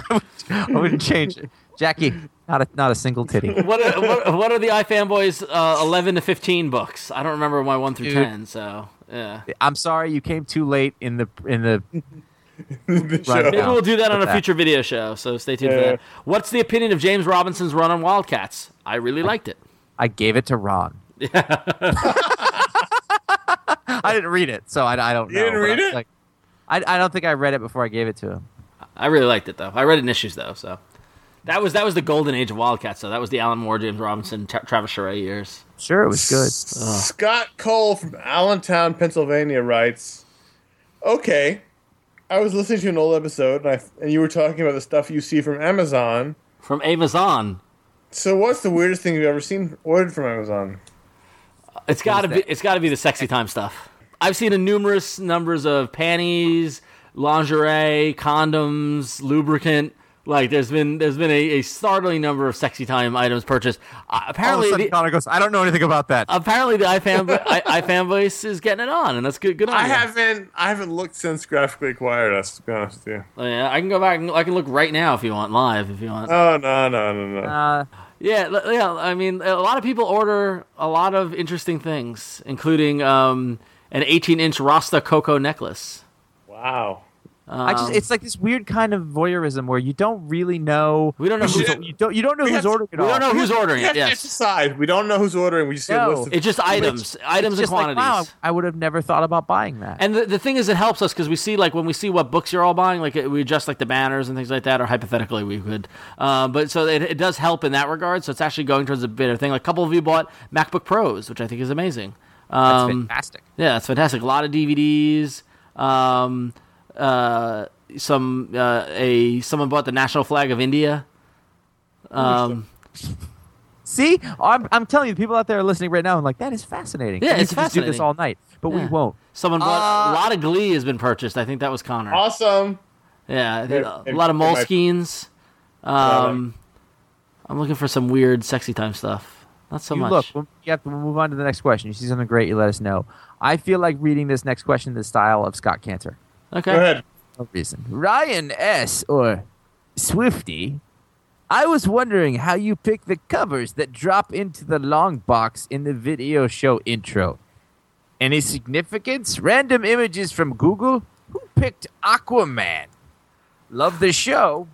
Who's Scott Cantor? I don't know. You'll have to know. It's a personal. I think weren't they almost all mine? And then No. We put a lot of thought in that. We all picked covers, and the covers of that long box are a random mix of the various of ones that we picked amongst the three of us at the time. So, I know Aquaman is mine. I know Green Lantern. The Green Lantern Speedy issue was mine. Yes. Yep. But I think the rest were mine. No. Josh picked. We all picked. I remember because I distinctly remember discussing it. I remember saying I have seen that hundreds of times, and I cannot remember a single thing. Nova, one of my Green Lantern, Green Arrow cover right now. One of my Nova issues is in there. It's Queen and Country, I think. I'm gonna pull it up right now. Let's see here. Here it is. It's Aquaman, Astro City, Criminal, Jonah Hex, like Queen and Country. We picked. It was the three of us picking what books we wanted. Yeah. So there you go. That's true. I remember that now. Yep. All right. Zach H writes at Zach71296 on the site. What was the most difficult comic or comic item to track down so you could finally own it? Interesting. Ron, your Flash comic? Oh, which I still don't own. Yeah, I'm still chasing the issue where Barry Allen and Jay Garrick meet for the first time. Flash. We looked for it in one of the cons we were at. It was a little out of my price range. We were at WonderCon. Was it WonderCon? Yeah, it was WonderCon. Yep. It was a little. It was in the $200 to $300 range, and I was like, it's a bit more than I want to spend. I will get it though. I will get it. Oh, here we go. Someone bought condoms. Trojan ends. Oh wow! Trojan Durex and Crown condoms. 36 condom variety pack. That's a lot of fucking. That's a lot of fucking wow. Someone bought 5 pounds of chia seeds. Oh, here it is. 5 pounds? Here it is. Somebody bought a pack of 2 Astroglide personal lubricant 5-ounce bottles. Nice. There you go. You know what? The thing with lubricant, it goes faster than you think it would. Anyway, there's nothing else dirty. So that Flash one, I'll get it eventually. But so. I have not searched for anything, but I'm assuming Josh has anything. Not really. I got people to send me stuff that I really wanted. Zach M. I was wondering, who are your favorite non-Marvel or DC characters? Non-superhero characters, that is. My personal favorite is Spider Jerusalem. I have a soft spot for substance abuse and religious rants. Now, Spider Jerusalem is a DC character. Right, no, but he means non-superhero character. That's okay. Yeah. We'll take that, but yeah, non-superhero character. Favorite non-superhero character? Good question. Hellboy. I like Hellboy a lot. It's cliche. He's a superhero. He's a superhero, though. Nah. Yeah, but he's a Dark Horse character. Yeah, no, but he's a superhero. Nah. There's no other superheroes. He's just a weird character. I like John Chu. Yeah, but that's somewhat. I mean, it's too temporary, you know. What? No. You just put that condition on it. That doesn't count. I did. You just don't like the choice for some reason. No, I just think it's new. I mean, it's easy to say, like, what's your favorite, what's your favorite movie? And to say a movie made in the past 5 years is a little too recent, you know? Well, I love Paul Crocker. Paul Crocker's a good character. I love Paul Crocker. I think he's fantastic. Queen and Country. I got nothing. Ron? I got nothing. Wow, you've got nothing. You don't got Kachu? I like Kachu. I mean, I don't know if she's my favorite. I mean, the thing is, I don't like Kachu or Francine individually. I like them together. What about Dave? Dave who? David. Oh, David? No, David's a pussy. Yeah, I don't know. It's a tough one. Well, you'll abstain. Well, if we want to go recently, I fucking love Black Sad, the character Black Sad. The guy, he was awesome. He was totally. Was it? Yeah, it was. Oh, you got to read that. You guys both of you would love that book. I look forward to it. Anyway. All right, Dave C. writes in, says, supposing the show Undercover Boss, the NBC reality show, occurred in the various comic universe, which character would you like to have to go undercover to get a feel for the realities of his or her company and what he or she would do? Well, that's easy. J. Jonah Jameson. I still would like to see the Mayor of New York idea we had. What was that idea? Refresh my memory. Where the book was about the Mayor of New York City. In the Marvel universe. In the Marvel universe. Oh, yeah, that's a great idea. Having to deal with the trials, tribulations. Yeah, that's a good idea. It's kind of...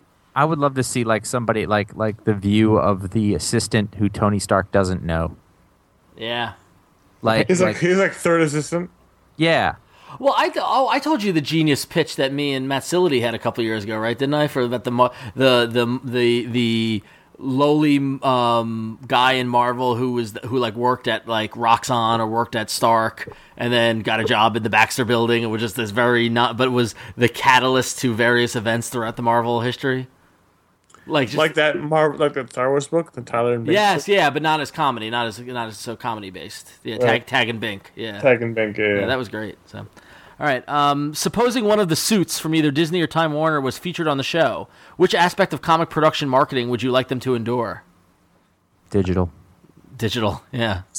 digital. I mean, for both professionally and personally. Are there any cities which you think could sustain a Comic-Con that currently don't have one? I don't think the country can sustain another I one. think Boston. Boston has one. Yeah, but they have a small one. I think. Yeah, but they have one. I mean, Scotty was. I mean, like there was enough people went there. Scotty and Norton and everybody went there. It's a very small con. I think they could handle a big con. There's enough people in the Northeast. There's enough creators in the Northeast that could handle a big con. That'd be cool. It could be bigger. Yeah. So. But right. I mean, we wouldn't know because we're not in a lot of the other places. You know. Next question. Chris, hey guys, I don't care what the rest of the internet says. You people are good folks. Thanks, Chris. What does the internet say? Anyway, I'm one of the. Hey, wait, I've got a Google alert. Wait a minute. I'm one of those crazy buy issues and bind them people, and I was wondering what you think about the small slice of comic collecting community. Good on you, Chris. Yeah, if that's what you like. I personally am not a fan of the library binding type thing. I figured you would be okay with it. No, I'm okay with it. I don't care. I don't want to do it. I mean, like I just don't want. I mean, the thing is, like it's like bootleg DVDs. I don't care how nice you do the packaging. It's not the thing. Yeah, exactly. I mean, like like I like having my issues in bags and boards and reading the issue individually. If I wanted to read a book of the issues collected, I would get the hardcover or something. You know, so like if I was interested in keeping the issues. Yeah. I would bag and board them. Right. And instead you're putting them all together. So the issues are quote unquote ruined. Yeah. But then you also just don't have something that's as easy and nice as the books. I get why people want to do it, and that's fine. I'm not condemning it. I'm not saying it's bad. It's just not for me. So, all right. Peter from Montreal, Canada says, I recently expanded my pull list and I'm enjoying all the new comics greatly. Unfortunately, as a result of my alcohol budget has shrunk to compensate. So I have to ask you, Connor, you the resident alcoholic, how can I get wasted most efficiently without having to drink rubbing alcohol? A significant portion of your tweets involve you getting drunk, so I'm sure you have some good ideas to start with. Thanks in advance. Your most alcoholic iFanboy. Now, here's the thing. All right. He's doing the drunky long pause. Now wait a minute. Now like listen. he's gonna say something important, but it's just gonna smell funny. Exactly. A lot of times I only remember to tweet when I am drunk. When I'm doing normal everyday things that don't involve alcohol, Yeah. I don't think I should tweet my laundry. It does come across like you're drunk a lot. It does. Right, because that's when I remember to tweet. That's been the if I had to sum up my con experience this year has been fielding the constant question of, is Connor okay? Or is Josh okay? Because of the demeanor of both your tweets for different reasons. I went to Mocha and I ran into Alice Robinson, Josh's best friend. Yeah. And his wife. And they said, you know a lot about wine, don't you? And I went, not really. They said, well, you always tweet about it. Well, the thing is, when I'm sober and doing sober things like laundry or groceries or cleaning or whatever the fuck sober people do, it doesn't occur to me to tweet that. When I'm drinking. I would like you to realize, everyone, that he just said whatever the fuck sober people do with demonstrable contempt. I was just saying. I was just literally thinking, and this was the moment we realized Connor had a problem. It wasn't this moment. It doesn't occur to me to tweet that shit. Yeah. It's when I've been drinking. That's when it occurs to me, hey, I should tweet this. So there may be a skewed tweeting equation there, but if you want to get drunk, are you punching up your public persona, Connor? Perhaps a little bit. If you want to get drunk faster, I found lately wine is the way. You did a little bit. A little bit. Just a little bit. No. Hey, guys. The drinks are on the house. Drinks on the house. On the house. Two times. Moving on. Oh, one thing, Connor. Go get your shine box. Fuck you. Fuck you. You motherfucker. I don't know if you heard. I don't shine. Ain't no more shine. All right. Moving on. You've been away a long time. Jim writes, love the show. Thought it might be fun to play along. No, the long is not there. The word was not there. All right, Jim writes, love the show. Thought it might be fun to play shag, marry, kill for the 250th episode. Of course, they're all guys, so I might be a bit gay, but what the hell? You're all comfortable with who you are, right? We are. I think we are. So, writers, Jeff Johns, Chris Claremont, Frank Miller, marry, shag, kill. Well, that's easy. You marry Jeff, you kill Claremont, and you shag Miller. Yeah, he's right. Yeah. All right, I agreed. Okay. Artist, George Perez, Jim Lee, Alex Ross. That's easy. You shag George Perez, you marry Jim Lee, and you kill Alex Ross. Josh, did you agree? I found it's easy in this game if I just agree with Ron, and that way I don't have to take any responsibility. That's why I've already two questions in. The DC Big Three. Superman, Batman, Wonder Woman, okay, she's a girl. That's easy. You kill Superman, you marry Batman, you shag Wonder Woman. You marry Superman, he would be the best long-time partner. Hey, all I know is that Batman's a fucking millionaire. That's all I'm thinking. Superman would be the best partner, but Batman is the absentee billionaire husband who you definitely want to marry. Yep. So you can have the affair on the side. Yep. While he's off fighting crime and sleeping. So then you have to kill the only one with a vagina in the whole thing. No, you shag Wonder Woman. You kill Superman. Yes, I agree. Oh. Yeah, you kill Superman, marry Batman. Marry Batman, kill Superman, shag Wonder Woman. Yep. Boomer Girl, or Marty G, says, if your lives were turned into a biographic comic, who would you have write it and do the art, and what would you have retconned? I'd have retconned a lot of relationships. A lot. No, actually, I don't. I don't believe in retconning. I think I think that we've made mistakes. You have regrets, but you learn from it, and it shapes who you are and what it becomes. And all this. It's a very Zen-like approach. I have to have that approach. Connor tries to do the eternal sunshine of the spotless mind with wine. Yeah, where you can erase things and stuff like that. Yeah. Why do you think I drink so much? So, oh Jesus! I would like to erase Debbie, Laura. All right. So who writes and draws your bio comic? Well, Josh is Alex Robinson, right? I write it. Yeah. I write my own book, and no, I wouldn't have Alex illustrate it. That's weird. Because there'd be penises everywhere. I'm thinking that he probably should. Then he's good at that. He would. Yeah, he would. All right. So who draws it? That's tough. I would like a guy like a Peter Snaberg or something like that, who does like realism and cartooning at the same time. For me, it would depend on who I'm talking about dating. If it's no, it's your life. It's not your dating life. It's just your life. Well, I mean, it's a biographical comic. If it's about me dating Laura, then stop being specific. Then Jamie McKelvey draws it because he already drew her in Suburban Glamour, which was a trip. I'll say McGuire. Kevin McGuire draws it. He's always been. Kevin McGuire is more fitting for you. Yeah. Who writes it? Someone really tragic. Jonathan Ames. Yes. Nice. Fine. Take that one. Go ahead and run. Well, Claremont writes it. Really? Yeah. You don't talk like that at all. No, but I think he would give a certain panache to my life. And then McKelvey draws it. Because you like the girls he draws. Yeah, I would probably look better. That's a finished book. I'm not sure. You look a bit thinner. Let's all have Mike Norton draw it. Yeah, that's a good point. Mike Norton's drew us look better than we've ever looked in real life. All right. No, my nose was weird. Russ writes it. All right, I was gonna make a joke, but I didn't. Anyway, because your nose is fine. I was just being mean. All right. Russ writes in and says, "So what's the deal with the Hulk? Sometimes he's about 7 foot tall and looks like a green wrestler. Other times he's about 15 feet tall. Sometimes he's super angry about some minor slight, and others he's just like some thick kid, yet still all hulked out. And I'm sure there was once a brainy Hulk, and sometimes he's a gray wise guy Hulk. P.S. Maestro, is he the Hulk's pedo uncle from the future or something? I do like the Hulk, though, even the red one. As far as I know, Hulk is the strongest one there is. That's all you need to know.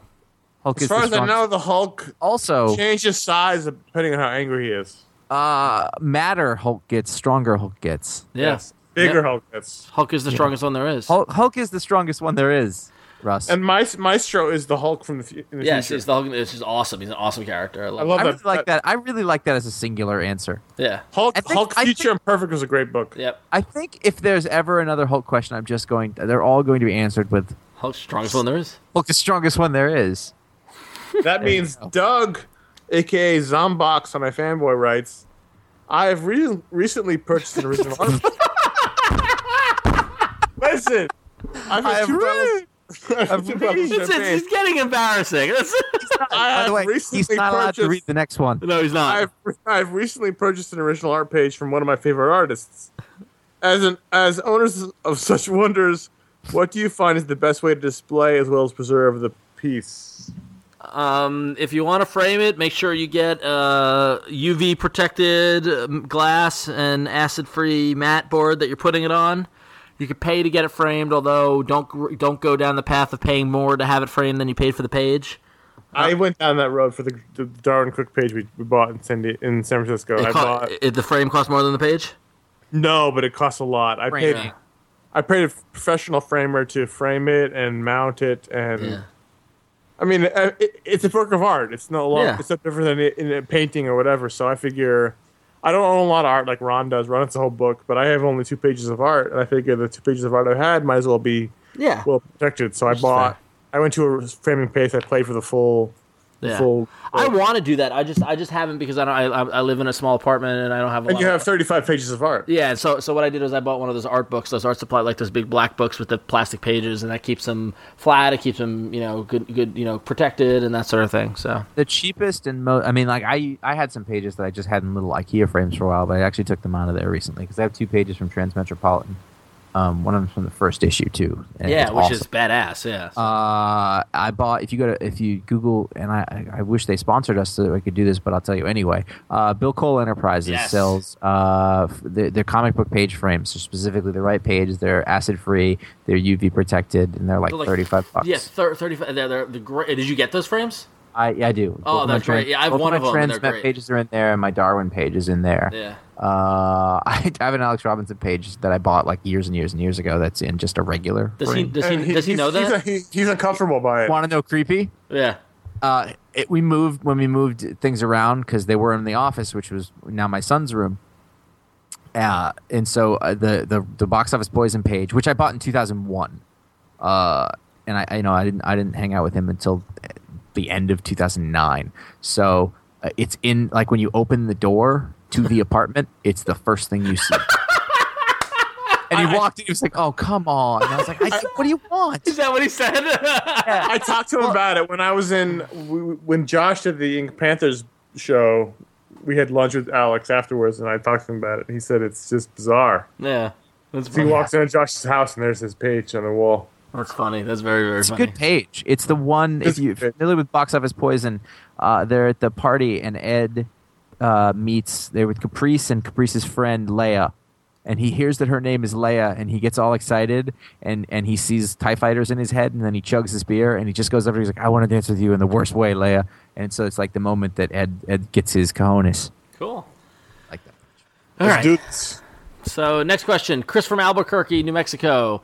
He says, got a couple questions. So his first one, I've noticed an interesting new vocabulary in the comics world that didn't seem to exist when I put down my comics as a teenager in the 90s. Back in those ye olden days of Netscape and AOL chat rooms, there was a pretty clear delineation between illustrator and writer.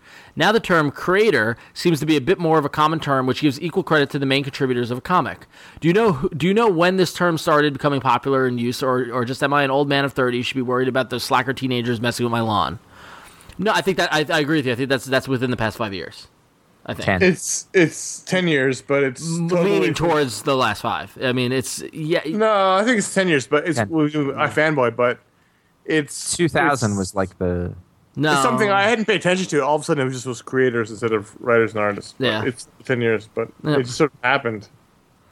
So, but I still think even when they do that, the line is, "This is the writer, this is the artist," except when it's Powers. Very rarely do you see just both names and then creators. You know what I mean? Like, yeah, but when you talk about books, you talk about we talk about the creator. Yeah, exactly. So, well, that's a catch-all term that we can use. That's why. Yeah, that's why. Why did it come? Because people on the internet had to write about them all the time. They needed something instead of writing writers, artists, inkers, letterers, colorists. Yeah, creators. Yeah, something. All right, next question. I often come across interesting storylines in the middle of a run or after the fact completely. I have a natural tendency to look for stuff in trade form anyways, so I usually try and wait for the collection to come out.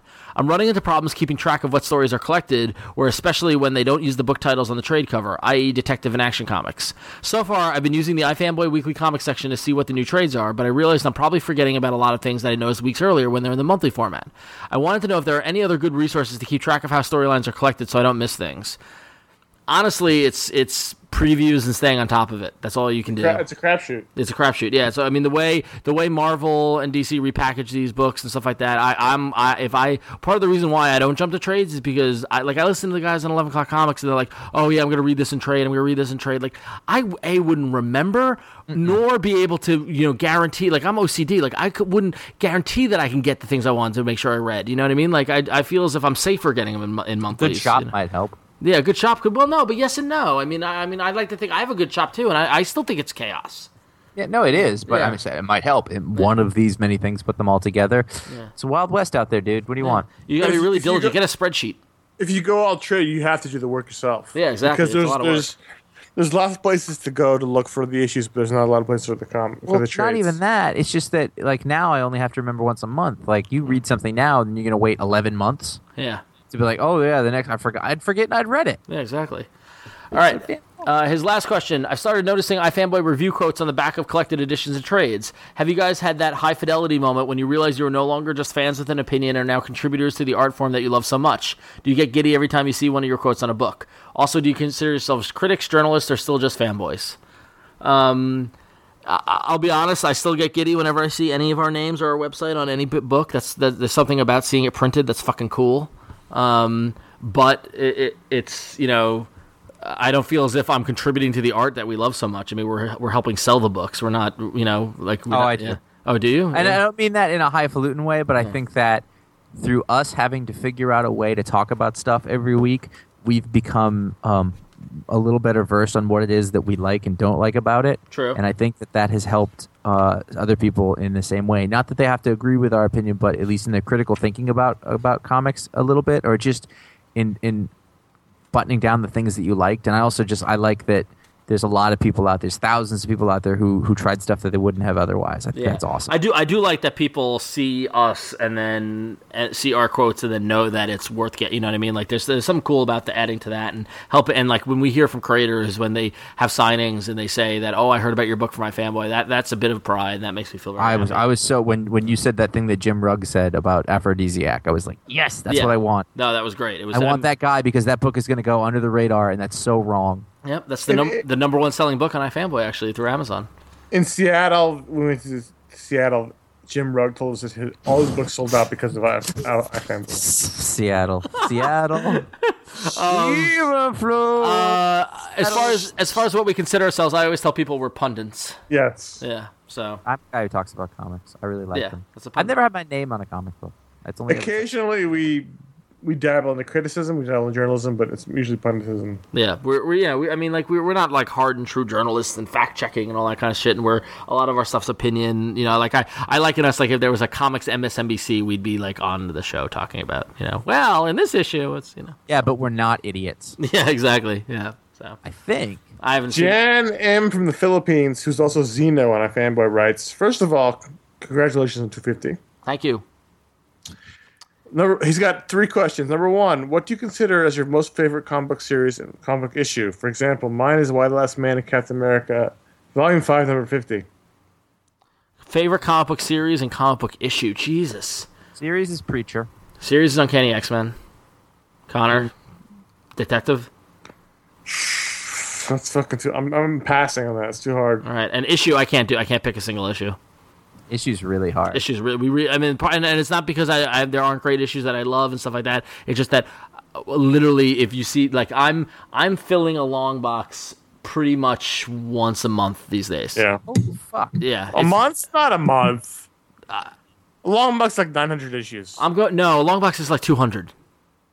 You're not filling it a month. A month, maybe 2 months. 2 months is maybe more accurate. Yeah. I only fill a box every maybe. Honestly, I'm at the point where I'm partially because it's my apartment, but I've now run out of room in my closet to store long boxes, and they're outside in the hallway. Like that's wow what it is. Yeah. So I don't think I can pick issues just because they all run together. Yeah, we read too many. We read too many. So, Number 2, since you were pretty much the ones who got me to discover the wonderful imprint that is Vertigo. What is your top 5 Vertigo titles? Top 3 Vertigo titles. Top 3 Vertigo titles. I don't think there are top 3 Vertigo titles, are there? Preacher, Why the Last Man, and Chance Metropolitan. He was that started off as Helix. Yeah. Well, no, it's That still became- Vertigo. It's a Vertigo. Yeah. What about Sandman? Not top 3, no. Really not top 3?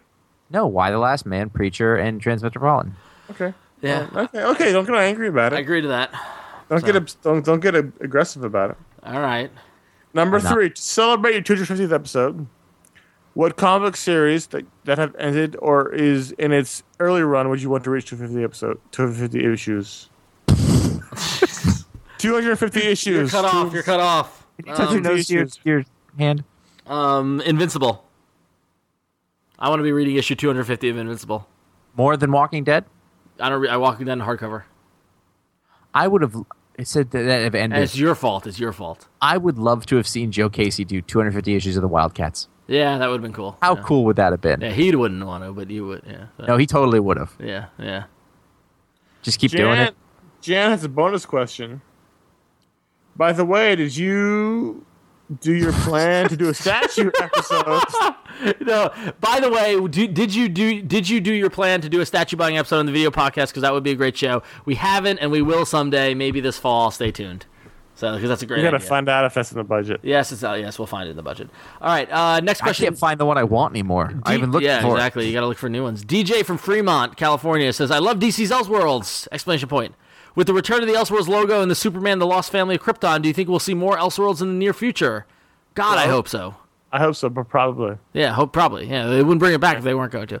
I know that Ron and Connor are drinking tonight. With their experience from the Tiki Tours at WonderCon, I have a question about alcohol. Have you found the perfect beer or other beverage to enjoy while reading a good trade or your stack of comics? I don't drink alcohol while I read my comics. So, I don't either. So I would love it if he said, I have a question about alcohol. Why did my life leave me?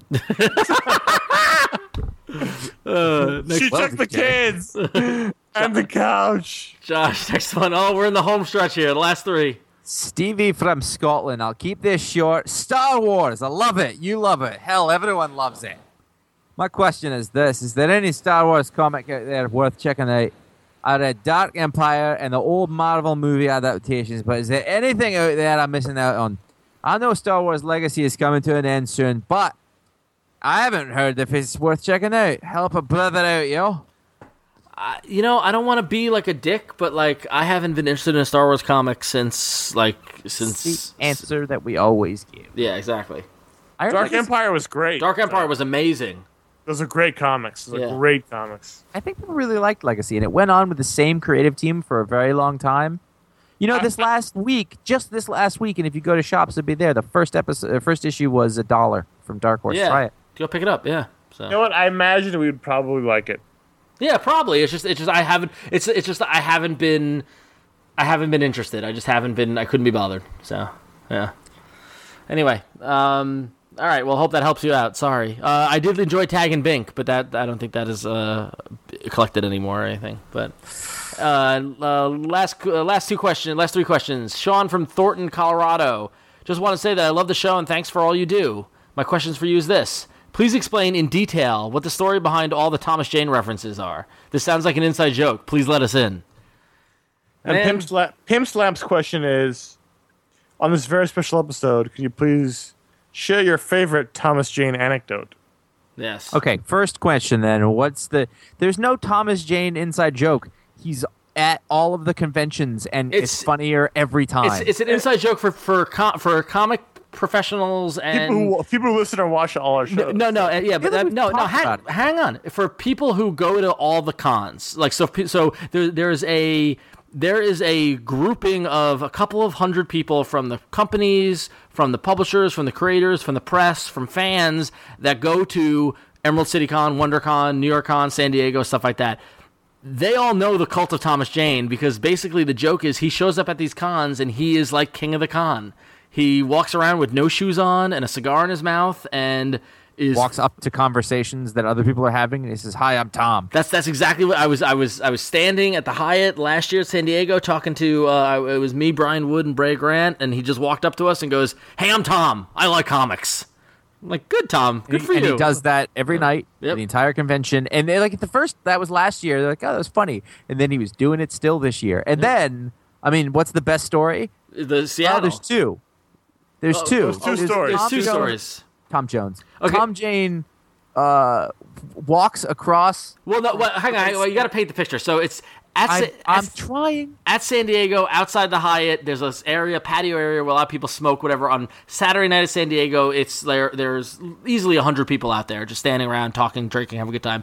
He's walking around barefoot, ripped T-shirt, like no sleeve T-shirt, cigar in one hand, drink in the other hand, Satchel, man purse satchel, right? And then he proceeds he's going around introducing himself to everybody, talking to everybody, and then he kind of veers off to the left where the parking garage is, and walks up to the wall and proceeds to do, when you walk into a public bathroom and there's the dude at the urinal doing the lean back, like the kind of arching his back backwards and peeing? He's doing that, peeing on the wall. And so this is what I'm seeing. I'm standing on the patio, and I look, and I see Thomas Jane peeing on the wall on the parking garage, leaning back, smoking a cigar. And I look to my right, and I see a line of 15 people holding phones, taking pictures. So, well, he's got an impressive cock because he stars the show called Hung. That's what I hear. Yeah. So that's the greatest. That's the greatest Tom Jane story. Well, for me, it was Ron and I in Seattle. Yep. We go through a whole weekend. We taped all the interviews. We got to do the opening of the show. So we go to the front. If, by the way, behind the curtain, if you watch the Fanboy shows, you'll notice that the opening and the closing, we're often wearing the same clothes and our voices are hoarse. It's because we wait till the last possible moment to do those. When you would think we should do them first when we're fresh and everything's great, but no, we wait till Sunday at 3 o'clock. And oh shit, we got to do the open. So we go into the front of the con in Seattle to do the open, and I'm shooting Ron, and he starts talking. And I see, because when you're shooting, you got one eye in the viewfinder, one eye not. And I see in my not eye somebody walking into our frame. I think, fuck, somebody's ruining our shot. But I don't move for whatever reason. It turns out it's Thomas Jane, and he puts his arm around Ron. Says hello to the camera, nods. Hey, how's it going? And then he walks away. And it happened so quickly that what happened was that I'm standing there holding the mic, looking at the camera, and I'm doing, hey, welcome to my fanboy. My name's Ron Richards. We're at Seattle. And I feel someone walk up next to me, put their arm around me, and kind of look, nod, and turn around and walk away. I didn't see him at that point. I never made eye contact with him. I turned around, and I just see walking away from me a black trench coat and cowboy boots, and I look back at the camera. I go, that was Thomas Jane. I didn't see his face, but I knew it was him. To your greatest credit, you didn't break the shot. You kept going. His timing was also such that we actually said everything you needed to say beforehand. Yes, it was amazing. His timing was perfect. Now, the second part of this is that I did not go to that show. Yes. I did not know about this. I was given all the tapes and said, here, you edit this, monkey. And I said, okay. So I'm going through. I'm starting to put the show together. I've done this a lot. It's fairly routine. I'm watching the thing. I grab my phone. Text. Is that? Text comes back. Yup. Because, the thing is, at first, I was like, it just didn't click. I was like, who am I looking at? And, by the time I figured, I was like, that's weird. Did you? Nope. Oh, okay. You didn't even ask. We just knew exactly what you were saying. Yeah. It was fantastic. That was great. So that was the best, I think, better than peeing story was him interrupting our shot, seamlessly integrating himself into the shot and leaving, and Ron finishing the shot, and no one broke character, no one broke the tape, and it was perfect. It was amazing. As you see, in the last San Diego episode, we sort of went after him, but we didn't push it too hard. You know why? We don't want to ruin it. You can't make it happen. You gotta. He's a bit scary. He's a bit scary. Yeah, he is. But we went to the Scott Pilgrim screening with the cast and crew, and he crashed the screening. He wasn't supposed to be there. He jumped on stage. He ran on stage. He vaulted onto the stage. He had his own little video camera, and he was disrupting. He is the king of Comic-Con. He loves it. It's amazing. I give him credit. It's amazing. So that is why we talk about him. We don't talk. It's not an inside joke between us. We've talked about it many times. It's in the comics industry. If you ask anybody in the know, and you say Thomas Jane, they'll laugh. They will know. They'll I go to if you go to the con, go to the booths, ask anybody, be like, is Thomas Jane around, and they'll laugh. So can I say on the other side, on a completely serious note, and to cap this, he's really fucking good. Yeah, he's great. Yeah, Hung is a really good show, but the guy that he plays on that is so different than the dude who I see stumbling around comic conventions several times a year. Yeah. Exactly. And I don't even buy that. He's a great actor. Yeah. Last. So last question. Well, no. Okay. So no, last two. So So that was Pin Slap's question there. So last question. Josh, take it away. Mosher. Hey there, big guys. I did that method. I'm kind of drunk and will be completely shit-faced while listening to 250, so bear with me there. I was just wondering how the three of you met. Maybe you said it in previous podcasts, but I don't know shit. And I believe this is a fitting end. Also, I don't think Nightfall was that bad. I hear a lot of you guys think it sucked, but I think some of that stuff in those stories was cool. I like the Zaz stuff. I know it's a taste thing, but I'm just curious why you didn't like it. Let's get that part out of the way. Please. Oh, that was really funny. It was the height of the late 90s. It was while we were in college. Why we didn't like it? Because it was... I've never read it, but I bet I wouldn't. I read all of them. It was an attempt to modernize It was before Batman. college. That was before college. No, It was. I will bet you money. Listen to me. It started before college. It ended in college because sophomore year I wrote a letter to Wizard about it in my sophomore year dorm. No, fuck you. You're wrong. Fuck you. Wrong. You're wrong. Wikipedia, right here, baby. Batman Nightfall is the title given to a major Batman story arc published by DC Comics that dominated Batman comic books in the spring and summer of 1993. Nightfall is also the umbrella title to the trilogy of storylines that ran from 93 to 94. We started college in fall of 95. Yeah. Then there was Night's End, which after Nightfall. It was a continuing story that went on for years. That I wrote my article to Wizard in 90 sophomore year. Yeah. It wasn't just Nightfall. It was Night's End. Dude, seriously, Night's End, July to August 94. Yeah, and then it went on. Right, but it was all before college. It wasn't. I swear to God. I remember reading a Wizard in high school about it. It was done by the time we started college. It was done. I wrote to Wizard in high school in sophomore year. Dude, the last storyline of the total Nightfall saga, according to Wikipedia, was the Troika, which was in February 95. We graduated high school in June 95. It was done before college. I'm gonna look this up while we talk some more. Look, I'll send you the link. I have it. It's just. I know, but I wrote to Wizard in. No wonder they didn't print it. They're like, this is a year old. I can't believe this is happening right now. The story continued on for years. No, it didn't. It did. I didn't have email in high school. I didn't have it to college. I wrote Wizard an email. He was waiting 2 years to write this. If only I had some way to send this. I got it all mapped out in my head. Oh. Why was it stupid? Because it turned Batman into something he wasn't. It turned him into a killer, turned him into a psychopath, blah, blah, blah. Yeah. How did we all meet? Oh, God. I wish I talk about this a lot, but there are new people who come on who don't know the story, so we'll talk about it again. So who met Connor? You and I met first, right? No. Ron and I met... No. First semester... No. First semester... I'm telling you. Josh and I were in the same orientation class. Oh, okay. So you guys met... Okay, all right. I didn't know that. I didn't even know that. I met Josh. Some kind of new orientation group. I never Josh and I were in the same orientation class. He was joking, Josh. Oh, really? Yeah.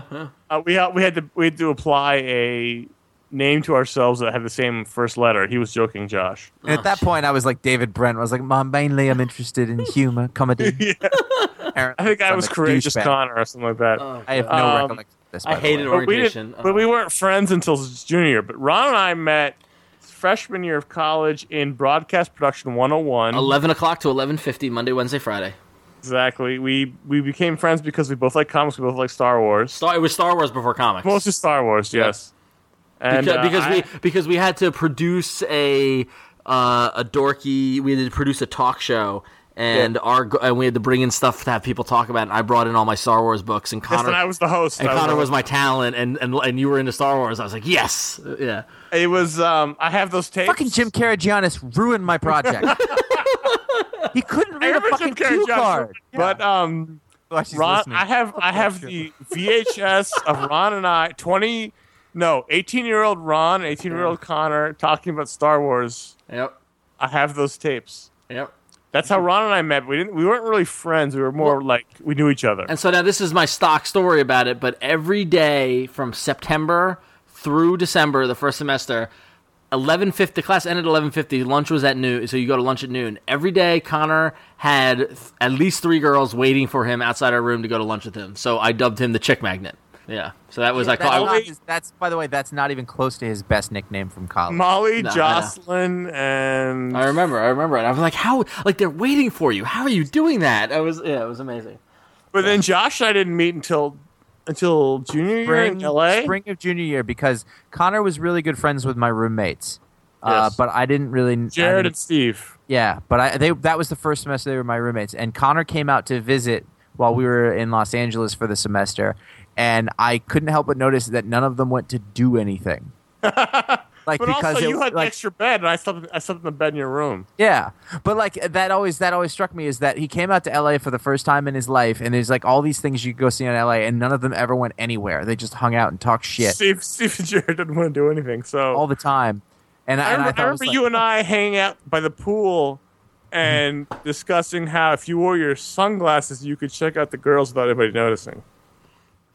Nice. How do you remember everything? How do you even have this many brain cells left? Jesus. But I You remember can't come up with the word letter. But meanwhile, you you're were- like, and you had on a white shirt. you and I are by the pool, and you had your sunglasses on, and you said, the best part about the sunglasses is you can look at the girls and no one knows you're doing it. And it was perfectly honest, because in L.A., there were a lot of girls by the pool. It's true. No one's faulting the 22, 21-year-old for looking at girls at around a pool in L.A. Yeah, nothing's wrong with that. There's nothing wrong with so that. Josh, did we meet fall of junior year? We must have. Because that was new telecom tech, and that was It had to. it was fall. Yeah.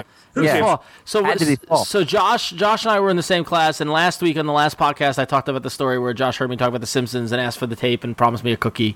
But then Josh also directed the TV show that I worked on. It was like the MTV You were talent. video You were a show. host, though. No, I wasn't. I was a studio slut. A studio slut. You also were the talent. Yeah, I would go on camera and all this stuff. But Josh directed it, and in between episodes and in between tapings, we would talk in the airlock about Josh's relationship woes, and then was it with Marissa? Yes. Nice. And then it was the kind of thing where like every week I'm like, oh, I've got to listen to this guy talk. And no, it was good. I wouldn't change it for the world. Well, Josh had Marissa, I had Debbie, and you had Kristen. Yeah, but I didn't have any woes. But if Josh always seemed to be on the brink of it ending or something. There was always some crisis going on. I remember. Do you remember that, Josh? Really, like intense conversations in the airlock. No, I don't remember that at all. That summed up my Tuesdays. And then senior year is when I remember wanting to get over to the computer that had the internet connection so we could check on some shit. Okay, I'm sure we did that. Whatever it was we were talking about. Yeah. And we need to get over there, but we had to get the other people out of the way. Yeah, I remember that. But then also in between tapings, we would get pizza. And then when senior year, when Gordon joined the Gordon joined the. Gordon joined the TV show. Those pizza half hour became the contest to try to get someone else to spit from laughing. But somehow I ended up in those. No, you didn't Yes, I did in second semester. Later. Yeah, second Later. semester. Yeah. Because you helped out on the marathon, and then from that point you started showing up. And then it was Jared, and it was Gordon, and it was Josh, and me, and Con, and we'd eat pizza, and we'd be talking and laughing, and I remember there's a spot in fucking Park where one of us dropped spit out their pizza and the sauce, and it stained the tile. I'll never forget that. Yeah, so remember spit. I became friends with Josh in L.A. Yeah. because when they came back and I went, and when I came back, we were friends. But I don't know when Ron and I became friends. We didn't become friends. No, literally, we didn't become friends until the marathon. So what happened was what happened was I that brought you two together. Yeah, what happened was that the video. No, it was you Casey. didn't. Casey. No, it was Casey. What happened was the video show we worked on would do a 14-hour marathon every year, and the producer that was producing the show that year was a fuck up and wasn't prepared, and so I started helping out the day before. And then that morning, we're supposed to go live at 9 a.m., and it's literally me and John and nobody else there. And then some other girl came in, and I threw her in front of the camera. I locked down the cameras. John was in master control. I was in the control room. And then at 9:30 or 10, which is very uncharacteristic of Connor shows up. And I remember I immediately put you on the board. Yes, You were on the board. Yeah, because we just needed help, and then and then it went from there, and then we hung out that entire day. There was the mythical 13th hour that didn't get taped when we all donned. Justice League people. Yeah, exactly. That didn't get taped. The 1 hour. That It was didn't a strip club. Yeah, then we went to a strip club because it was Jared's birthday. Yes. And then it was but That's when we became friends. Yeah, the thing about Connor and I is that we were friends maybe for a month at the end of college, and then it went on after college. So yeah. Yes. So we became better friends after college. yes. easily. Wow, this is so self-indulgent. But that's what the He question. asked. Yeah, he asked. So yep, I go to bed. I think so. So that's our last question. It's amazing. We made it through 90 questions, over 4 hours. I don't know what this is going to edit down to. Oh, fuck. But Jesus Christ, let's wrap this up. We're from ifanboy.com. Go there. We got good writings. It's good stuff. Podcast, good stuff. Video show. ifanboy.com. Email us questions at contact@ifanboy.com. Call us 888-FANBOYS 326-2697. We don't normally do voicemails on this show. Go write a review about this podcast. My voice is. I'm sore. I've never felt so much like Brian Bendis in my life. What? Yeah, I know. Yeah. What?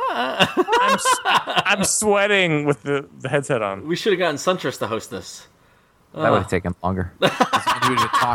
We've been talking about some fucking show I don't know about. Perhaps, it's like Mannix. I don't, dude. And then Connor would be like, yes, Mannix. I'm like, oh, come on. Perhaps two bottles of champagne are too much. Josh, yes, I think we can agree. Josh, you never watched Mannix? Mannix is awesome. That's a running gag I could be done with. All right. If you like us, go to iTunes, write a review, but don't write a review of this show. Tune in next week for our normal show. That's where we're better. Thank you for listening. Thank you for 250 fantastic episodes. Appreciate all of you. Thanks for writing in. If you didn't dream on the show, we'll write back to you. We thank you for writing. Yep. And thanks, sir. And more importantly, thank you, Josh and Connor, for putting up with this for 5 years. And it's amazing. So good job, guys. It's been 5 years. It will be 5 years. The podcast will be 5 years. Is 5 years in October? Yeah. November. Yeah. Oh my god. We started recording in October, but the first one got released in November. Fuck. Powers number 14. Suck it. Yep. True. Good times had by all. So go to ifanboy.com. Until next week, I am Connor. I am Ron. Go screw. We didn't say go screw that much. I just did. Go screw. Go screw. And scene.